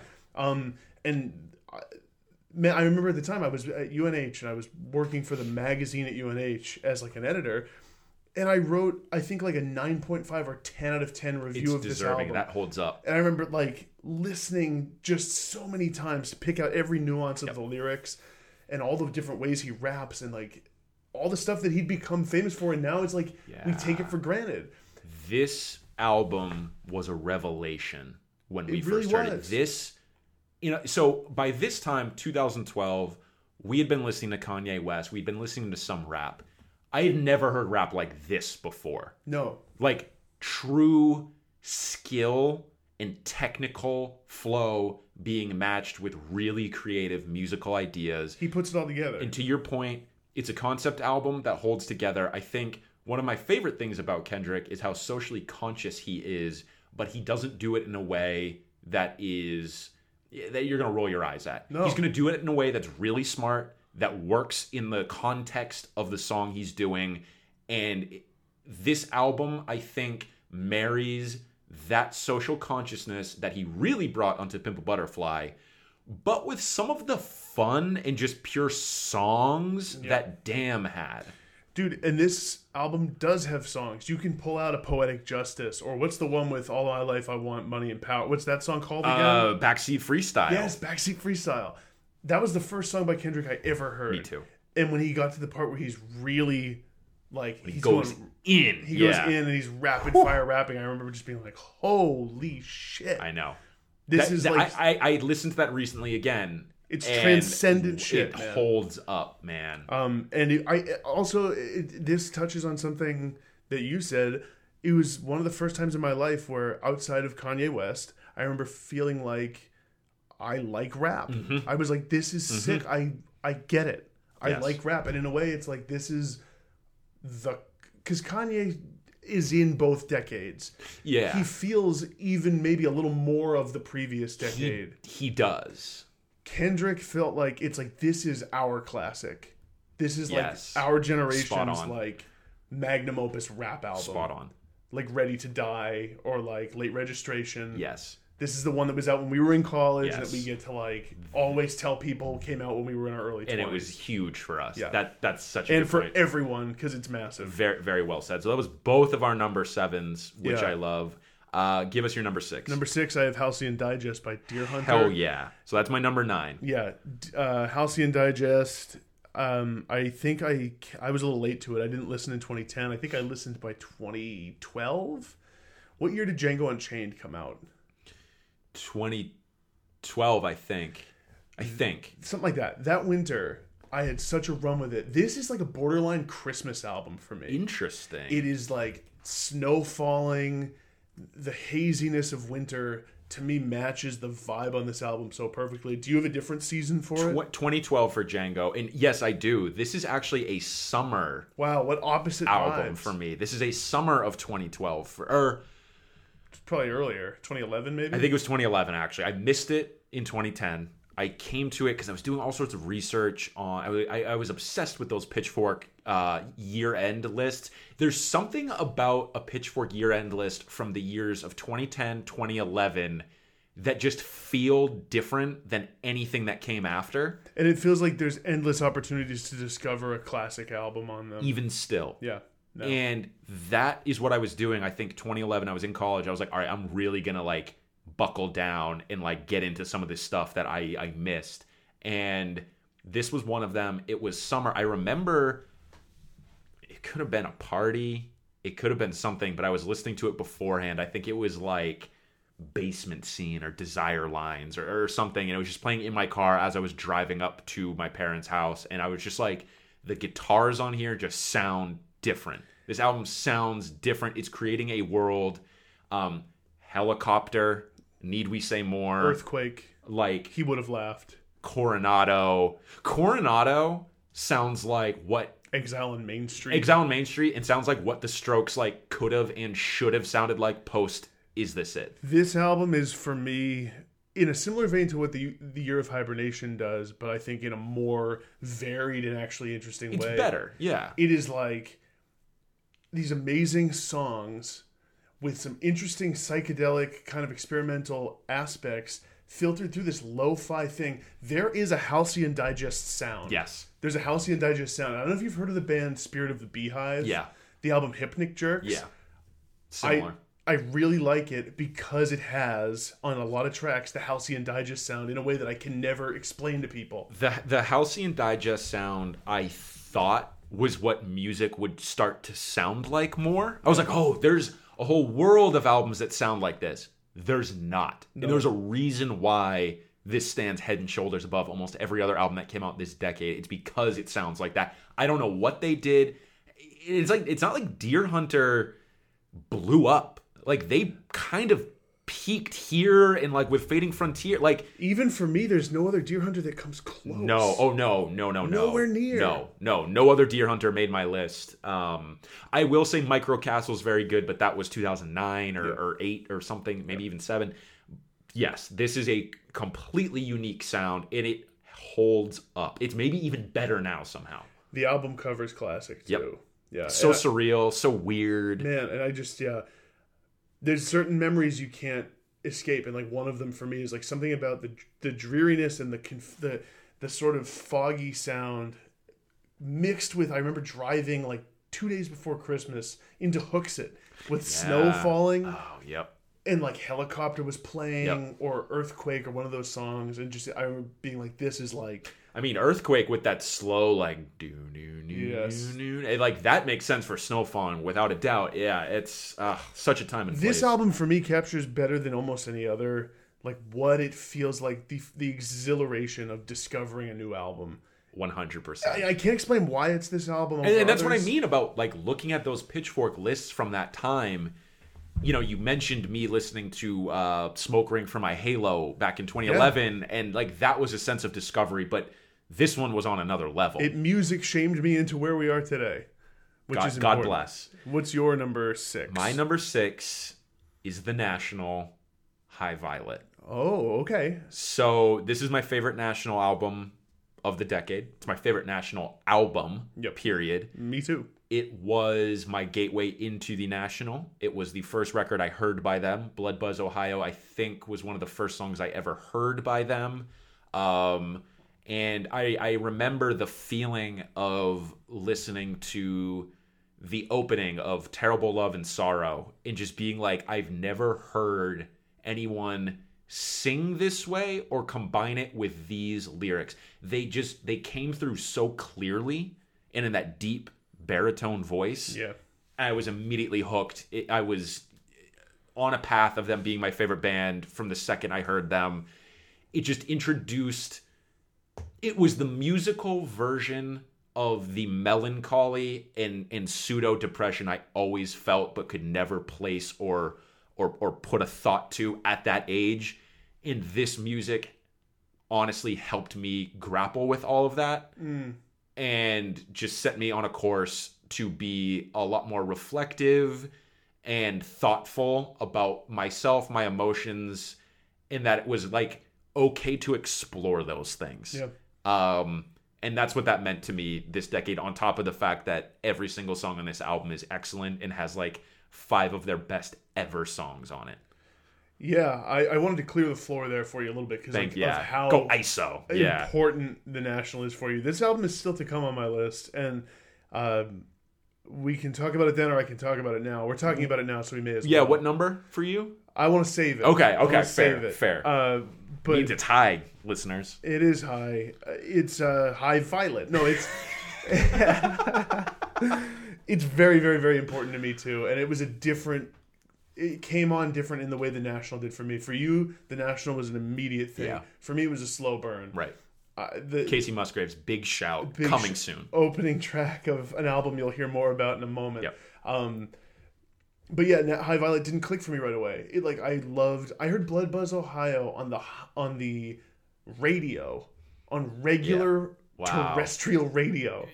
Point to one other album on this list of 100 where you've discovered a song on the radio first. Can you? I don't think I can. I can point to artists, Bon Iver, Skinny Love, but that's not on one of these albums. Yeah. This album, High Violet, though, is I think the best of a band that went from sort of small beginnings for me to like Can't Miss, Pure Love, one of the best artists I think of this last decade. Yep. And High Violet means a ton to me. I think every song is like a classic. Yeah. I think the production on this album is absolutely incredible. I agree. Like, fuck off with whatever people have a take of like, oh, it's overcooked. It's not. Fuck that. It's not. Really, really it's actually not. perfect for their sound. It sounds perfect. The guitars on it sound so good. The background vocals, the backup vocals from the Dessner brothers sounds incredible. Matt is recorded perfectly. Like you said, Lemon World, Blood Buzz Ohio, Terrible Love, Afraid of Sorrow, Everyone, Afraid of Everyone, Conversation 16, Vanderlyle, England. Like, do I need to continue? No, yeah. Little Faith. Yeah, seriously. Like, just literally list any song from this, and like, if it's difficult for me to make a top 10 national songs where most of the list isn't just this album. 100%. Because of how outsized an impact it had on me. Yes. As an album. Yes. Anyways. We'll see where that comes soon. Yeah. We are now into our top 5. What is your number 5? Number 5, Sun Kil Moon, Benji. This one is coming soon for me. Okay. Let's talk about it now. It's my number 4. Okay. It's my number 4. Sun Kil Moon, Benji. This is another one where, like Halcyon Digest, this was one where the feeling of getting into this album was like no other, I think. Where the songcraft on it was unlike anything I'd really ever gotten into. And I remember it felt like expanding my mind. Yes. It felt like... We were improving as music listeners by hearing this album and spending time with it. And it's a confessional. It really is too much, this album. It's a stream of conscious narrative album. But in a way that like he never would nail again to this degree. Even though he tried to do exactly the same multiple times since then. From the moment this album starts with Carissa to Ben's My Friend at the end, I just think that like the songcraft here is of another level. Mark Kozelek is writing stuff because you can just tell that something like this versus This Is My Dinner or like or fucking any of those other Birds of Flims. Yeah, or what's that album where like Valleys of Blood, Highways of Blood. I don't know. They're like that's right. The songs here they just are more thoughtful. You can tell he spent more time on it, and it feels like everything since then has been an exercise in trolling people to some degree. Yep. I think this album is done like impeccably from like it's artful, and it's the storytelling on it is affecting in a way that still crushes me. This album is like nothing else I've ever heard or probably will ever hear again. It's very important to me. It is the best representation, in my opinion, of what it means to be an adult and to just live a life. Yeah. This record deals with loss, it deals with family, it deals with banal experiences and the randomness of life and day-to-day minutia. As I get older, it affects me more and more. Yeah. If we were making this list even 2 years ago, it would not have been number 4 on my list probably. Each year it seems to tick up a little bit more. I listened to Carissa when I was driving out to my grandfather's funeral and cried in the car while driving.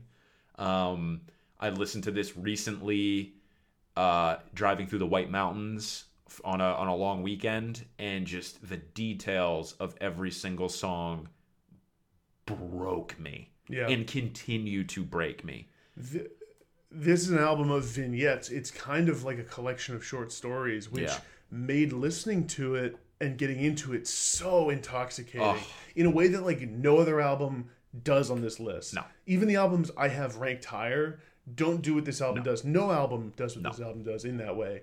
You think about Michaeline, my friend Brett, Carissa, you know, his mom, his dad, Jim Wise.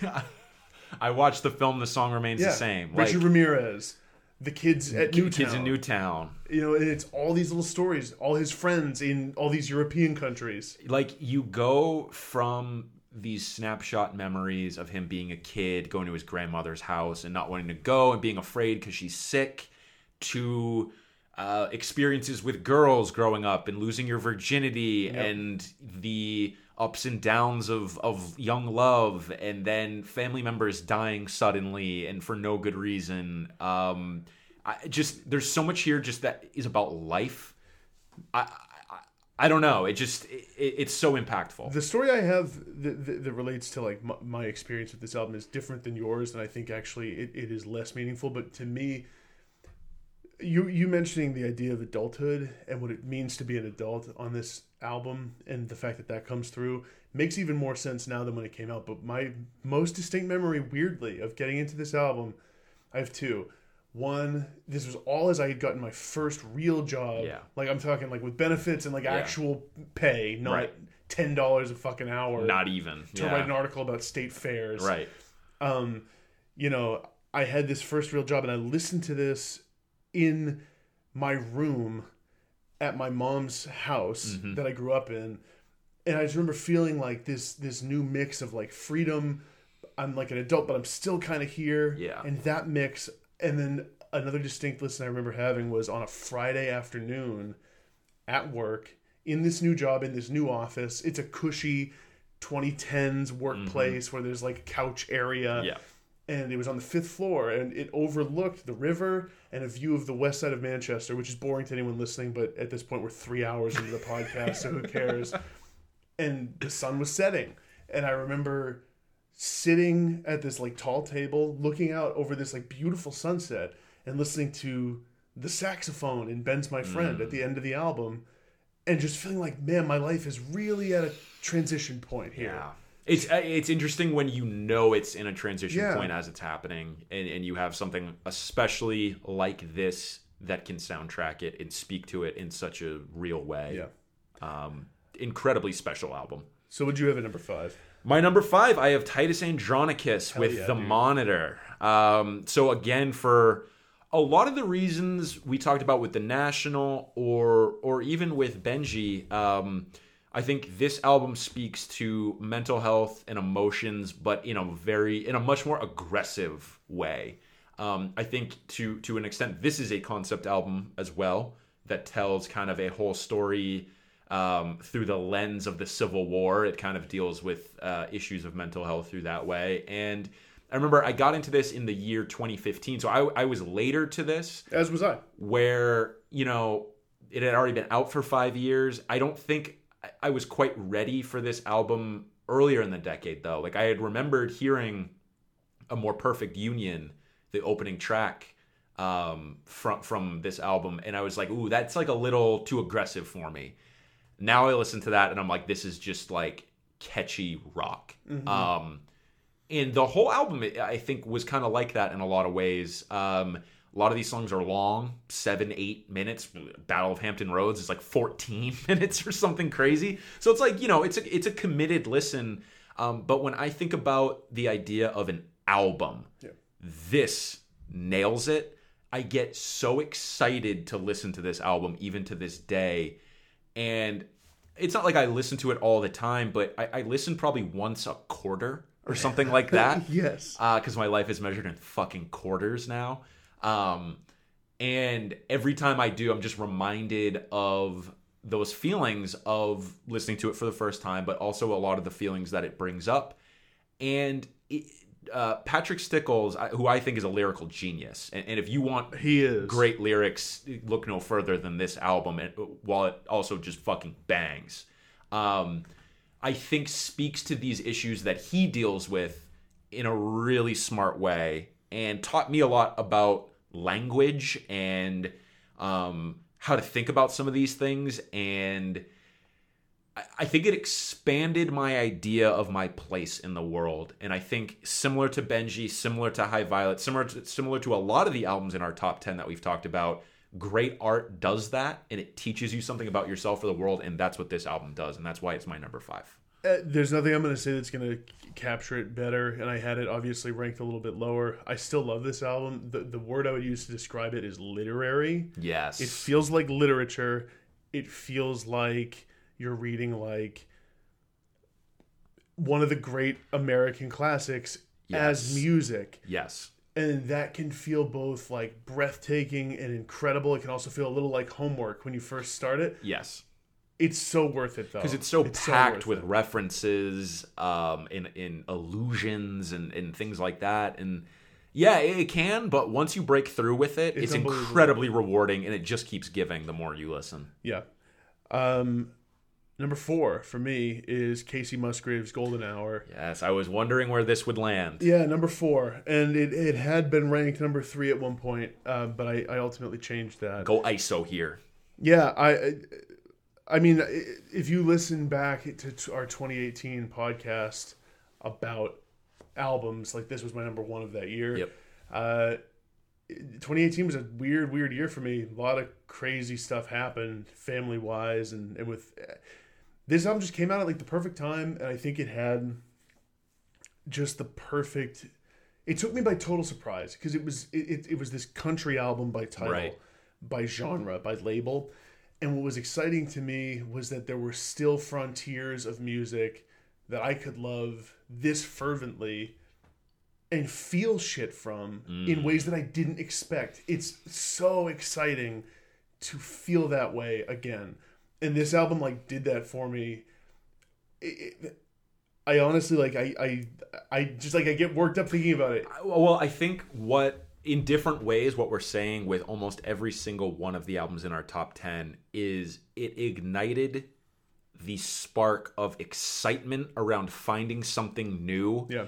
And having that hit on so many different levels, whether it be emotionally or just musically, lyrically, whatever it is, it just something lights a fire inside of you. And that's what all of these albums do. And I think for you with this Kacey Musgraves album, and I've loved seeing it, it's almost that first half of the year, or when you were first getting into it, it was almost like, am I allowed to like this as much as I do? Yeah. And then I remember you came around and you were just like, yes, like this means so much to me. And I've loved seeing that. And I think the Kacey Musgraves is kind of like two sides of the same coin with like The Monitor. Yeah. Where like both of these are very much our distinctive albums in different ways, I think, and hit us though in similar emotional places that we needed at the time. Totally, absolutely true. And I think this is an album that is about taking in the world and the wonder that is the world in a way that's not cynical and that's not negative. Yeah. In a way that I really, really need at this point in my life. Because so much of my worldview has been marred with cynicism and negativity and anxiety that I need an album like this, which takes into account some of the beauty of what is out there. That aside, it is, I think, track by track, an absolute classic. And I remember thinking that when we were getting to like the halfway point of last year, I remember thinking like, fuck, this album to me is like a masterpiece. I think it's like moment for moment, like a classic. Yeah. And that she has really done something very special with this record. And yeah, from beginning to end, I look forward to listening to it. I've listened to it pretty consistently since then. Yeah. To the degree, this album had an impact on me so great that I've now listened to her entire discography and ranked another album by her on this list that when I first listened to it in like 2016 or whenever it came out, I was like, That's interesting because Titus Andronicus is the same way for me, where now I've become a massive Titus Andronicus fan on the strength of The Monitor alone. Yes. I was like, this is so good, even if the other albums aren't even half as good, they're still going to be worthwhile. And I think that's very, very interesting. Last thing I'll say is that the production on this album is very, very, very my shit. Oh, yeah. You listen to Slow Burn, and the way the violins come in at the end, the strings, it reminded me of like Sea Change by Beck. And that's the first track, and that just sucked me in. And then you get Lonely Weekend, and then you get Butterflies. And like, those are fucking pop gems. They really, really are. So I said my number 4 was Benji by Sun Kil Moon. Okay. So we'll go back to you for your number 3. Number 3, we can gloss over because we talked about it. It's the National High Violet. Nice. Okay. I realized the more I thought about it, this is in the conversation of the most important albums for me in the 2010s. Period. Yeah. It did so much to shape my tastes. It just is so important to me. Yeah. For all the reasons of nostalgia and how good it just is every way. Okay. We're into our top 3. Top 3. I know for a fact 2 of them are the same. It's just a matter of what order. It's a matter of what order. My number 3, and we can hit it when we get it to yours, is Blonde by Frank Ocean. Okay. I wrestled with this top 3. I had Frank Ocean Blonde at number 1 for a while. I also had it at 2. I settled on number 3. And we'll get to the whole conversation about it. I will let you... Actually, maybe I'll do my number 2 here, just so we can finish with these 2 that are your top 2. Yeah, that's fair. Okay. My number 2, I ended up putting I Love You, Honey Bear by Father John Misty. I love this. Again, I grappled with putting this at number 1. Because when we talk about my shit, there's no album on this entire list of 100 that is more my shit than this album. So many songs on here are just like, wow, that is saying something that I feel like I knew or thought of or wanted to say but didn't or couldn't, and this put it to music. This idea of, you talked about the cynicism that runs our lives. I think that is doubly so for Josh Tillman, and to tackle this idea of love and new love, and this idea of like, this feels real, but I almost don't want to let myself believe that or think that. Yeah. What does that mean? And what are all these ideas surrounding it? Nothing captures that better than this album.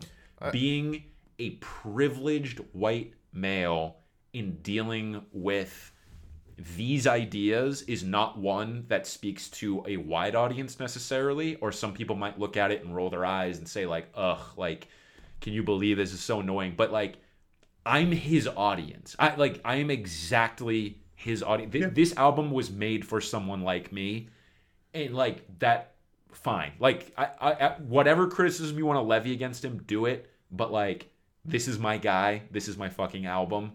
I have that at my number 2. I think so. I didn't say much about it because it was 17 on mine, which is, I think, still pretty high. I think all that aside, it's like a perfect album. That's the other thing too. The songs are here. They're so good. Take away the subject matter. The songs are just bangers. They're so good, and he's had such a tumultuous and polarizing public-facing persona in the years since this album that it's sort of easy to forget that when this came out, so much it love. Seemed like an insane... Remember how big a swing this felt like? Yeah. Because I remember when Fear Fun came out, hearing about like, hey, the drummer from Fleet Foxes is making some music, and be like, maybe some of that's interesting. Fear Fun I didn't even really entertain it that much. Right. I didn't listen to it. I heard a couple songs. And when this came out, it was like revelation. Massive. If you had told me, and we've had this conversation, if you had told me back in the early part of this decade, Fleet Foxes, they're going to put out a couple good albums this decade, but the ones you really got to be looking out for are coming from their drummer, and they're going to be transcendent. I wouldn't have believed you. Yeah, well, and that's the thing, is that's how good a band that was. That there's, from members of that band, there's like 5 albums on this list, probably. Yeah, that's a great point. Yeah, it's so good from start to finish, and like a song like Holy Shit. Yep. Or a song like Born in the USA. It's interesting that this album came out right in the middle of this decade, 2015. I think it is so indicative of the whole feeling of this decade, though. Yeah. You have Holy Shit, a song that just is like buzzwordy, like things that we're dealing with. And it really just sums up the decade in a lot of ways. You have Born in the USA that speaks to a lot of those other things in a slightly different way. You have people, Tinder became a thing, and online dating, and hashtag hookup culture, Jake. All of these things are shot through the lens of I Love You, Honey Bear, and could have very easily gone off the rails, but instead ends up being one of the most heartfelt and genuine albums about this subject this decade. And I remember having a really in-depth conversation about it on our Best Albums of 2015 podcast, which was like our third podcast or second podcast or something. That's right. And having a same conversation about how important it was to have an album that was cynical about love, but yet was beautiful. Mm-hmm.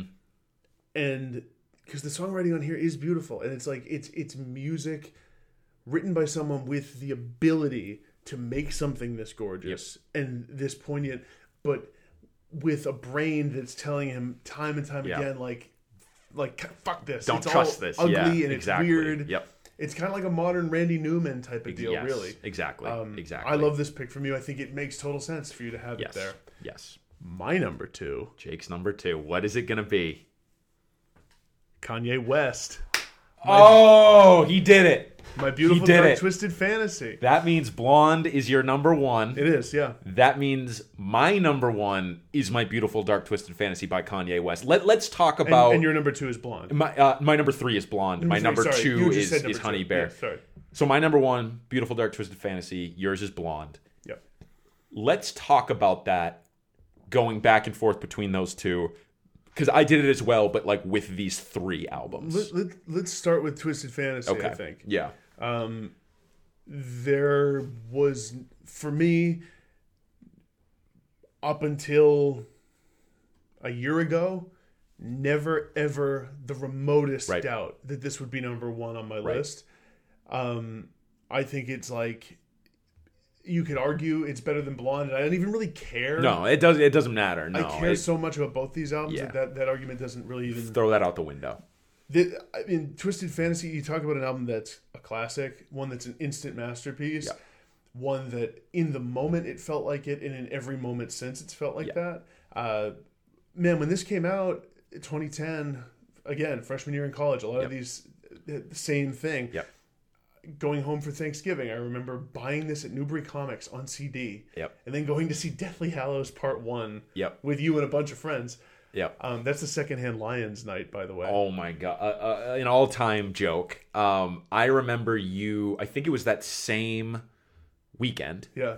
I think you had been listening to it, and it was like it was getting to the end of that break. And I remember I was in my parents' basement, and I was just like hanging out, doing whatever on my laptop.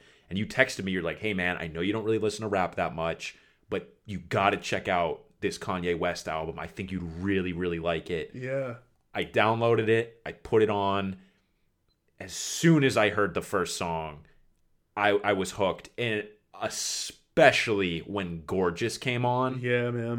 And like you have that Kid Cudi hook, the guitar, and then Kanye rapping through like that filter. Yeah. And I was just like, I didn't know rap could sound like this. I didn't know this could exist like it does. And it just completely blew my mind. So yeah, but at the same time, I think this album has one foot in the aughts and one foot in the 2010s. Yeah. In that it still is pulling on some of like the 2000s Kanye stuff and feels like the pinnacle and peak of that version of Kanye. Mm-hmm. But also I think introduces what rap would become in a lot of ways in the 2010s, what music would become in a lot of ways, like a lot of guest appearances and these like rap as pop music, but also rap as like maximalist pop and being something even more than that. In a huge grand artistic statement. Really just becoming the sound of music and the sound of the culture. There are very few albums that have had as many meaningful late night drunken conversations regarding them. Yep. This is one where you and I have gone, and with every friend who we've ever listened to this with during a night hangout over a few beers and just like talking about life, talking about what it means to like be alive. We did a lot of that kind of discovery together. This album soundtracked a lot of that. Yes. And I'll go back to the thing that I said every time we talked about this, is that this album to me feels like a classic like jazz album. Yeah. Like Kind of Blue. Yeah. Or like in a different way, but it's like it's everybody came and just brought their absolute A game for Kanye. Yep.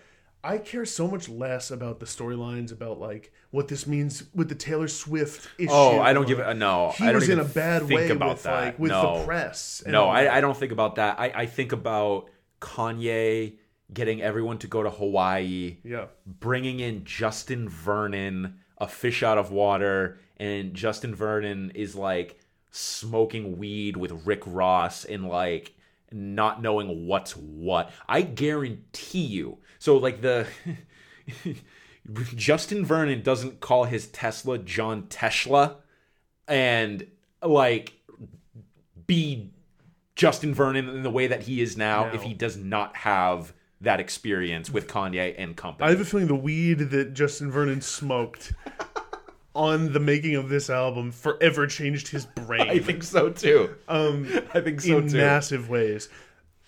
Elton John's on here, Rihanna, Jay-Z, Shakira, Pusha T, Raekwon, like anyone who's anyone was on this album. And like you said, Nicki Minaj, monster.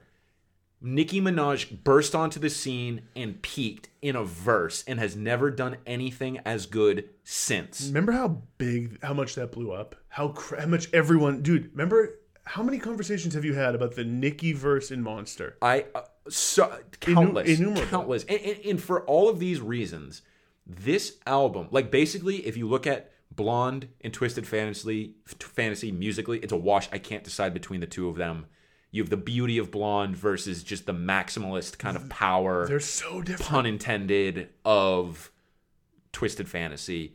The legend that has kind of popped up around Twisted Fantasy and what it means to our greatest icon, for better or worse, and all of the people who are in his orbit for the next 10 years to come means too much. The weight of that is a planet into and of itself, and it's its own gravitational pull, this album. You know, you feel it with the vinyl. It's this fourfold, it barely holds together. It's so heavy. That artwork, the red, the ballerina, just everything about it is just so visceral. It's an album. It's the rarest of rare albums that is trying to be a masterpiece and is. It is. And there's nothing more powerful than that, because it's not the unassuming classic. It's not the sleeper. It's the one where it's the big middle finger. Where Exactly.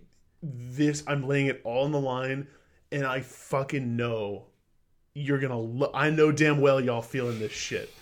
Yes. That's what this album is. Yes. In an album. And like, man, think about the first 6 tracks of this fucking thing and how hard it all hits. From Dark Fantasy to Gorgeous to Power to the To All of the Lights. Mm-hmm. And then it's into Monster. Man.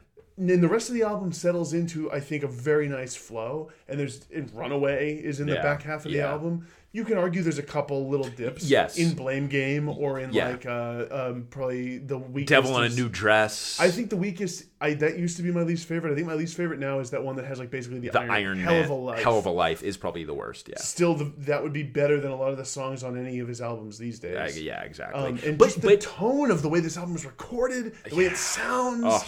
It sounds great on vinyl. It sounds great on fucking earpods. Yeah, you know what I mean? And I think it's almost better for having a couple of those like near misses on there. It like adds to the legend, and he closes it out so well with Who Will Survive in America. Too. Yeah, exactly. And I don't know, just all the people involved, the stories, the legend around it, and I think to your point, up until this year, it was unequivocally your number one, and it was for me too. And I had to take a long look this year between this and Blonde, and even questioned, hey, can I Love You Honey Bear be my number one just because it's so me? It held that top spot for so long, over so many years, in so many conversations and listens, in memories, in phases of my life.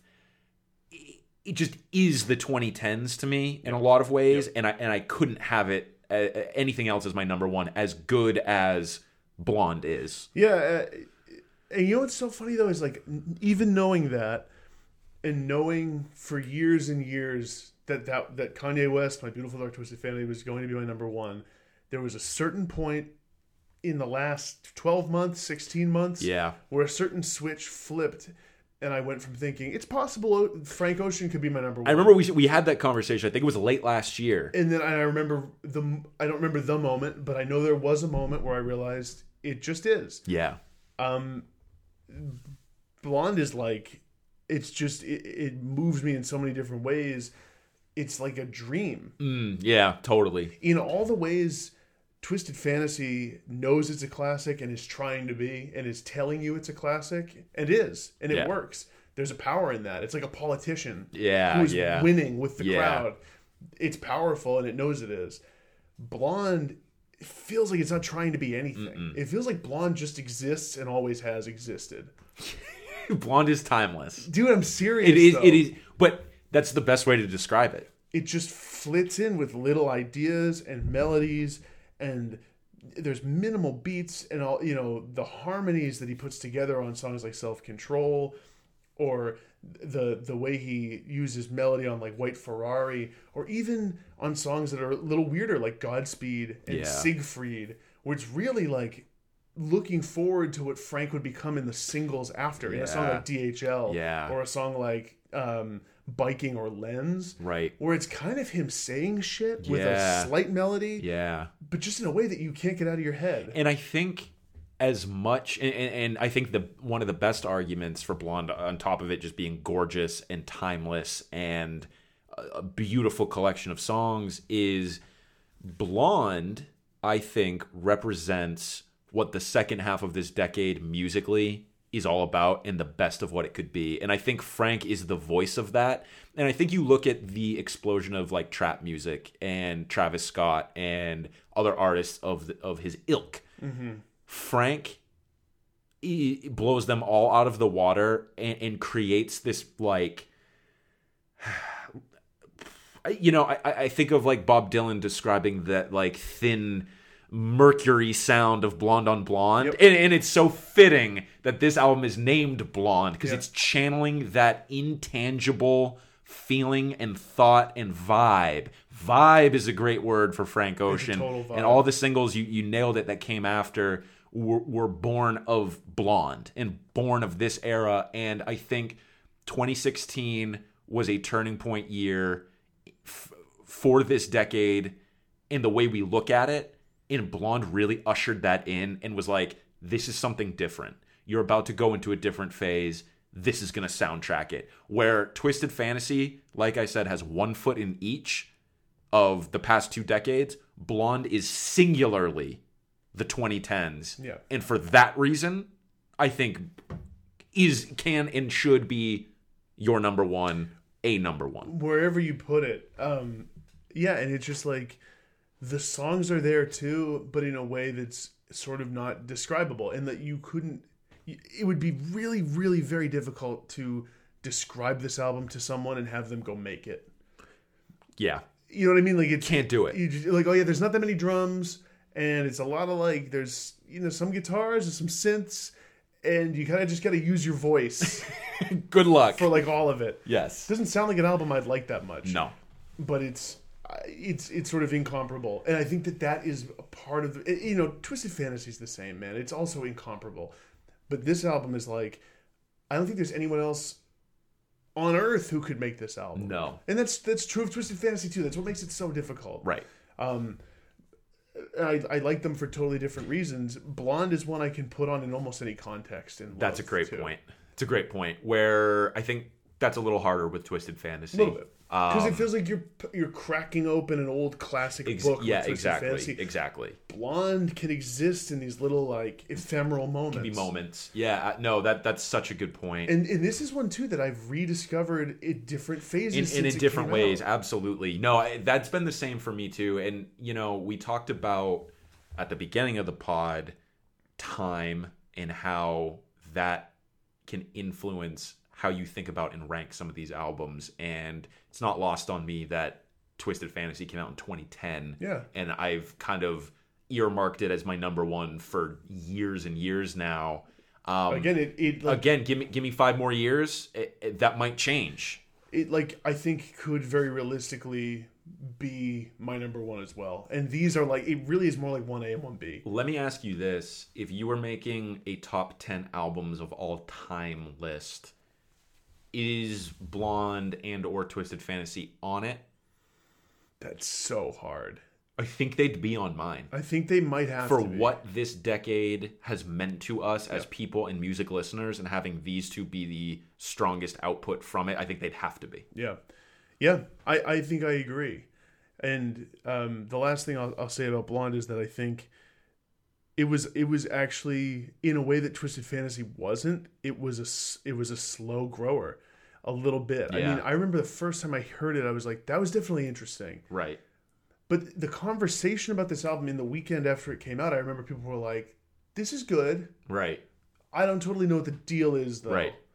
Is it a full album? Right. Are these real ideas? Are these full songs?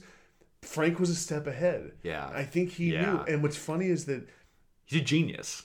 He is a genius, and he's a fucking phenomenal talent. And on top of all that and the reason he can pull this off and no one else can is he has a voice on a level that's beyond what other people have. And an understanding of how these songs just need to sound. And a freakishly eclectic taste in music. Yeah. And ability to distill and synthesize those types of music to serve him. Yes. In a way that is interesting and mind-blowing to other people. And to a person, of the people who I've ever had a conversation with about this album or listened to some of with, it's worked its magic on all of them. Oh yeah. And everyone is won over by it, even though it's a weird album. It really is like an experimental record. But it works. And to sum up, I think especially the albums in our top 10 and especially the ones that landed in our top 3 to 5, I get so excited to listen to them and experience them. It feels special. It feels like I'm reconnecting with an old friend. There's almost no feeling on earth quite like listening to any one of those albums and getting that mixture of nostalgia, emotion, excitement, sadness, you name it. You're getting every emotion all at once, basically, with any one of these, and nothing tops that. These are our albums, man. They're our albums. This was our decade. We grew up this decade. We will never have a music listening experience like we did, and that's why I was looking forward to this list so much and this conversation so much, because it does mean a lot, and it does make me sad that it will never quite be the same. Yeah, and it's over, and it's done. But what a decade it was! It was incredible, yeah, and it's powerful stuff. And looking back at this, I can already feel the nostalgia that I'll feel then. I know. Looking back at this list, I know the amount that will conjure in years to come. Yep. So I gotta say, I'm not sure, but I think this might be our longest podcast ever. This was real long. Could be. I think it was just a solid 2 hours. Yeah, it's. But hey, it was deserving.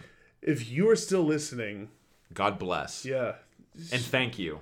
Yeah, and honestly, for anyone who's listening, who has been a listener, we're gonna keep going with the podcast. Oh yeah, I think, no doubt. I think it's a new era. I think so too. I think especially as this decade winds down, I think the way we approach the podcast and music in general, I think will transition and change as our lives transition and change. And that has started in the last 6 months. Exactly. Even a year probably. The schedule with which we've done it has been more bi-weekly, if not every third week. Yeah. Which I think is more realistic for where we're at. I think it's more realistic for what we've come to realize the podcast is for us, which is a way for you and me to connect, and a way for us to talk about our favorite thing. Yeah.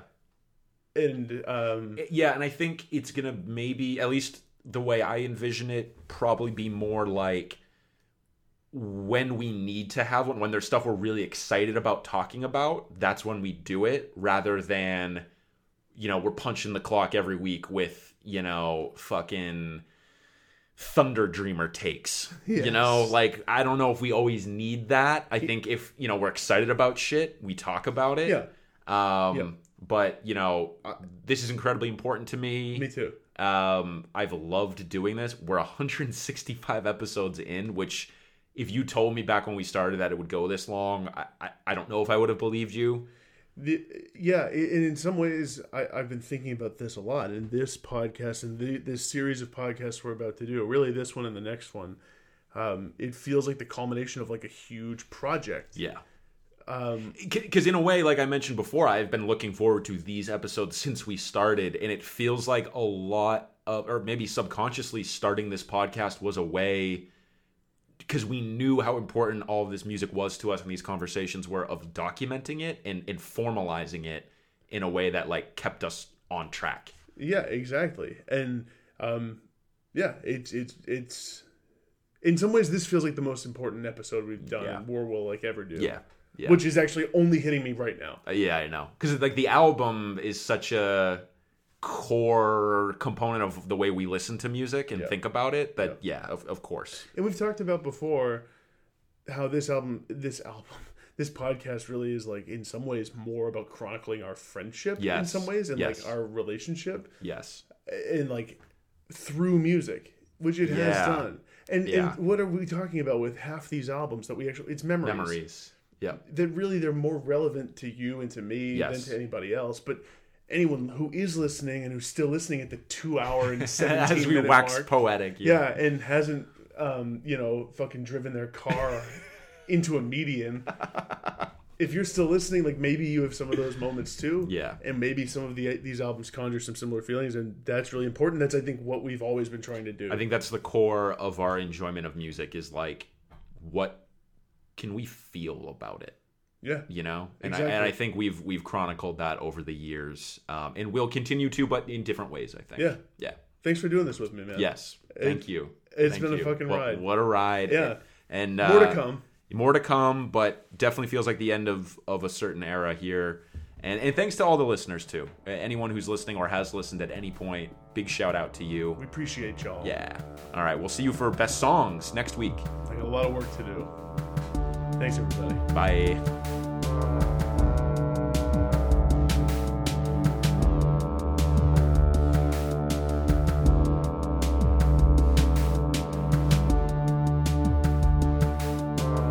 All right, we're on the mics.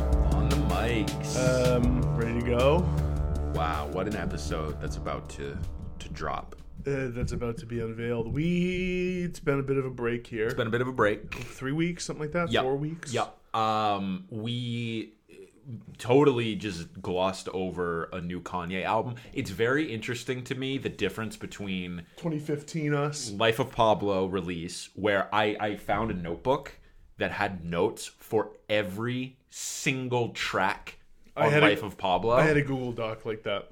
And it's very interesting. So it's really indicative of the quality of the albums that he has put out since then. So Jesus is King is not bad. No, it's not bad. I kind of like it, in fact. It's actually good. Yeah. Is it my favorite album of the decade? Yes. Which this countdown will reveal. In time. It's technically good, but it's also not good. It's not enjoyable. It's kind of like just there. I think parts are enjoyable. Yeah. Oh, no, I agree. Like, I think... and again, like, is it my favorite album of the decade? It is. That cannot be stated enough. I do that joke 10 times throughout the episode. All right. And next on my list, Jesus is King. No. Yeah, I agree. It's sort of like... It just feels like a little sad compared to what we've had in the past. Yeah, it's not the same. And I don't need to be preached at about Jesus. No, I certainly don't. Although the album doesn't really preach, it just sort of like says Jesus a lot. Yeah, it doesn't. There's no swears. I like the Christ-like song. I like that one. I like On God, and I like the one with Pusha T and his brother getting clips back together. Yeah, I like those songs. Other than that, I'm kind of like, They're all. None of them are bad though. That's the thing. Nope. Again, best album of the decade as my list by a country mile. By a Wyoming ranch that Kanye is buying another one living at and working at. I did watch some of his Zane Lowe interview. Yeah. It was an interview for sure. That's our Kanye analysis nowadays. It's like, dude, it's like what's there to say about Jesus is King? Kanye is off the rails. Yeah. It seems, in a way that's kind of sad. So is the fact that he found God with this level of zeal surprising to anyone looking at his track record of mental health? No. I also think an interesting comparison could be made between Bob Dylan's Christian albums in the 80s and this seemingly... Did you see Kanye posted somewhere, he was like with Dr. Dre, and he's like, Jesus is King 2 coming soon. It's like, no one asked for Jesus is King 1, dude. Let alone, like, I don't know. This guy has lost the thread. He's lost the narrative. He's lost in the world, Jake. And you know what? Hey, I'm glad we just got what we got from him. I'll say that. I think... I wish we didn't have anything. Do we need this album? Oh, I mean. Oh, leading up to now. Yeah, he's had an incomparable career. It's also striking to me that the last 3 years we've been stuck in Trump land, and Kanye has not put out a good record since pre-Trump. And it supports Trump.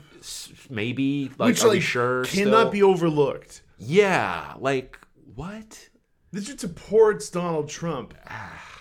I don't know. So that all of those things are reasons why we didn't feel the need to do an in-depth track-by-track breakdown episode of fucking Jesus is King. That and life got in the way. Yeah, that too. Speaking of life, we probably don't have a ton of time to talk about this, but how about the impeachment hearings that have been going on as a way to timestamp this? So today's I've been catching highlights and testimony snippets from Sondland seems pretty damning. Which is what was it? Give me some of the spark notes because I didn't. It was basically he's like, yes, tomorrow on the day Trump told us all he cares about are these investigations, and to do it, look into the Biden. It was very clearly he's just yes, this happened. Pence knew about it. Pompeo knew about it. Came from Giuliani. It basically all if anyone had any doubt about this going into today should have gotten rid of all doubts. But of course, certain Fox News watching people in my life think the complete opposite still. Yeah, Sean, I'm right here. And you can call me by name. You can call me by my name and look me in the eye. I'll leave it at that. With that, no amount of fact for that audience is going to change their mind. Well, I saw on John Oliver this week, he was talking about did kind of a roundup of some of the funny Fox News takes on it. Yeah. And one of them was this dude, I forget his name, he's British. And he's like John Oliver. No, the Fox News John Oliver, but bald, old, and a boomer. Okay, boomer. John Oliver might be a boomer. Maybe. I think he's probably a little bit younger. X. A little bit younger, yeah. Well, whatever the case, Bridge Hume. This guy was he's phone calls, he's like, this stuff, it's boring. It's boring. It's not, and it's okay, whoa. So that has become a defense. The defense. They're like, no one cares about this. What are we doing? Meanwhile, it's well, you're talking about it. Yeah. You're playing the hearings live on your network, and everyone's talking about it. And there's an impeachment hearing going on. People care. This is the American people are tired of this. It's no, actually, people want to hear about this. And you know what? A lot of the American people would be fucking pumped if he got impeached. Yes, they would. Fuck dude, you. I was talking to Kara about this. Can you imagine the party that will? Maybe we were talking about this. Oh man, just the relief and the happiness that so many people would feel if this guy either got removed or stepped down. So my latest theory. I'd be so pumped. Did you hear about this story over the weekend? You heard about this? You hear about this? He was rushed to the hospital or something. Oh. No. Okay, so it was an unplanned hospital trip. He played it off as he was visiting a sick kid. It's sure, dude.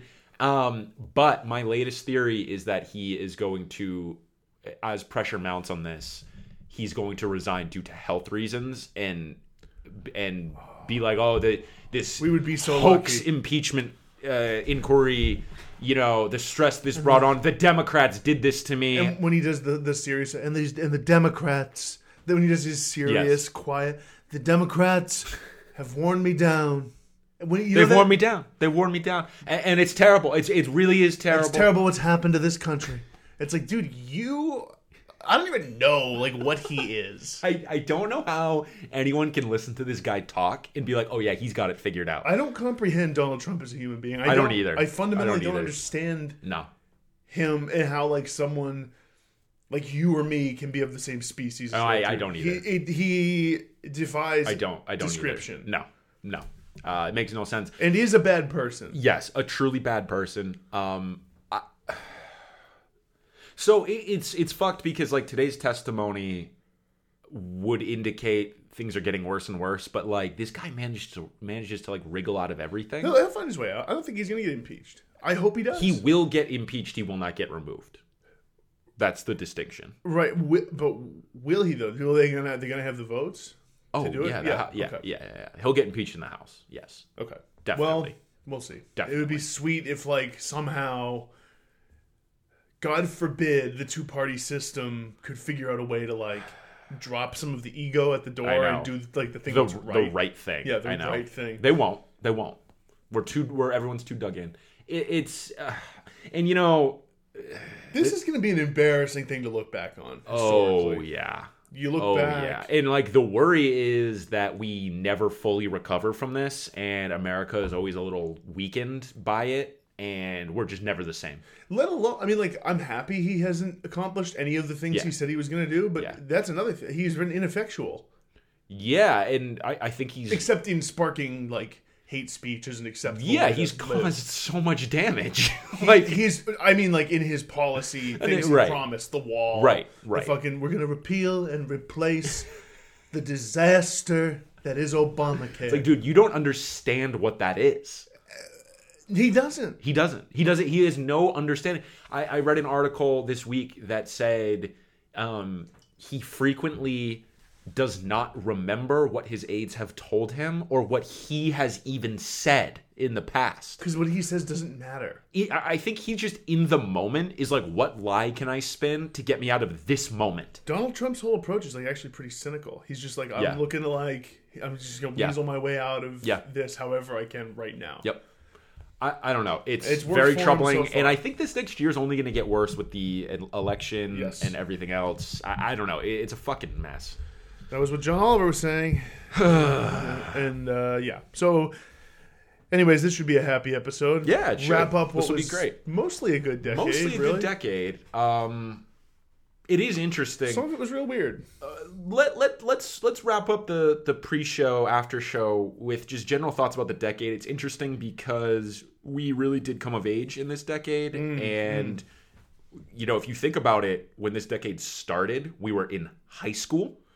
Yeah. So we graduated high school, graduated college, had our first jobs, second jobs, relationships, apartment. Like life changed so drastically. Yeah. Not only in our own lives, but I think from a technology standpoint, a media standpoint, it's a different world than it was even 10 years ago, which is insane. And I think we're going to look back on this second decade of the century, and it will be looked at as like, wow, like iPhones and the internet and like all this stuff really started to come of age. And I think we saw the downsides of technology and the constant stream of information. And I think we're living with that right now, with rampant mental health issues, with what's happening politically, culturally. So I think we're going to look back on it as like, oh, that's when like the dark side of technology reared its head a bit. That's the cynical take on it. The more positive take is like, life has never been easier. People are more connected than ever. Yep. We got out of the Great Recession at the end of the aughts. Yep. Economy is in theory booming, but like, so that depends which sectors and which people. That's an interesting dichotomy as well, where it's like certain people, like it is like a rich got richer, poor stayed, struggling and poor. Which I think is going to come home to roost in this next decade. But I don't know, man. It's crazy. I don't even have anything to add. That was very well put. I have nothing to add. It's weird. It is weird, and especially we grew up. Well, everyone thinks this, but I think we grew up in a weird This was a weird 10 years to go from 17 to 27. Yes, very. Very, very weird. I think it's helpful to remember that everyone says this about growing up and about the decades that they lived in.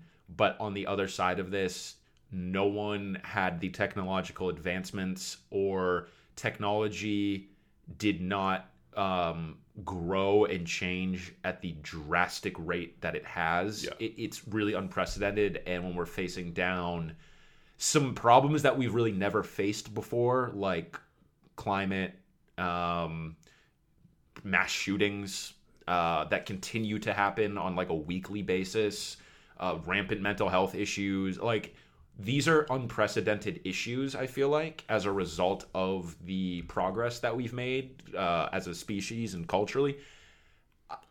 I like to think that in 20 years we'll be pining for the 2010s and saying, oh, remember how halcyon days, salad days. Something tells me this maybe will be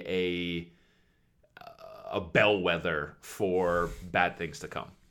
But again, that's a very cynical take. Yeah, well, no, it's the way it feels right now. Yeah. It's the way it feels right now. I mean, it's probably the way it felt in, like, 1968. Yeah. It's fair. Like, hey, like, we've gone too far. Yeah. Youth is in rebellion and, like, taking drugs. And, like, politicians and icons are being shot in the streets and stuff.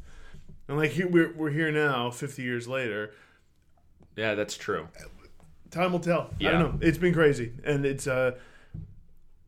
It feels weird. I think something that has struck me that you and I have talked a lot about is like the disillusionment or the solipsism thing of like the perception or the thought that perhaps my reality can be the only reality. And in some ways, like all the things that it's a very flawed philosophy, and it's one that I've like struggled with over time through depression and other things. But like the generation we grew up in did not help at all. Everyone can build their own world on their phone, on their fucking whatever device they have, through the news they watch. Yeah, that's such a good point. Or if in our case, your football team wins the Super Bowl every other year.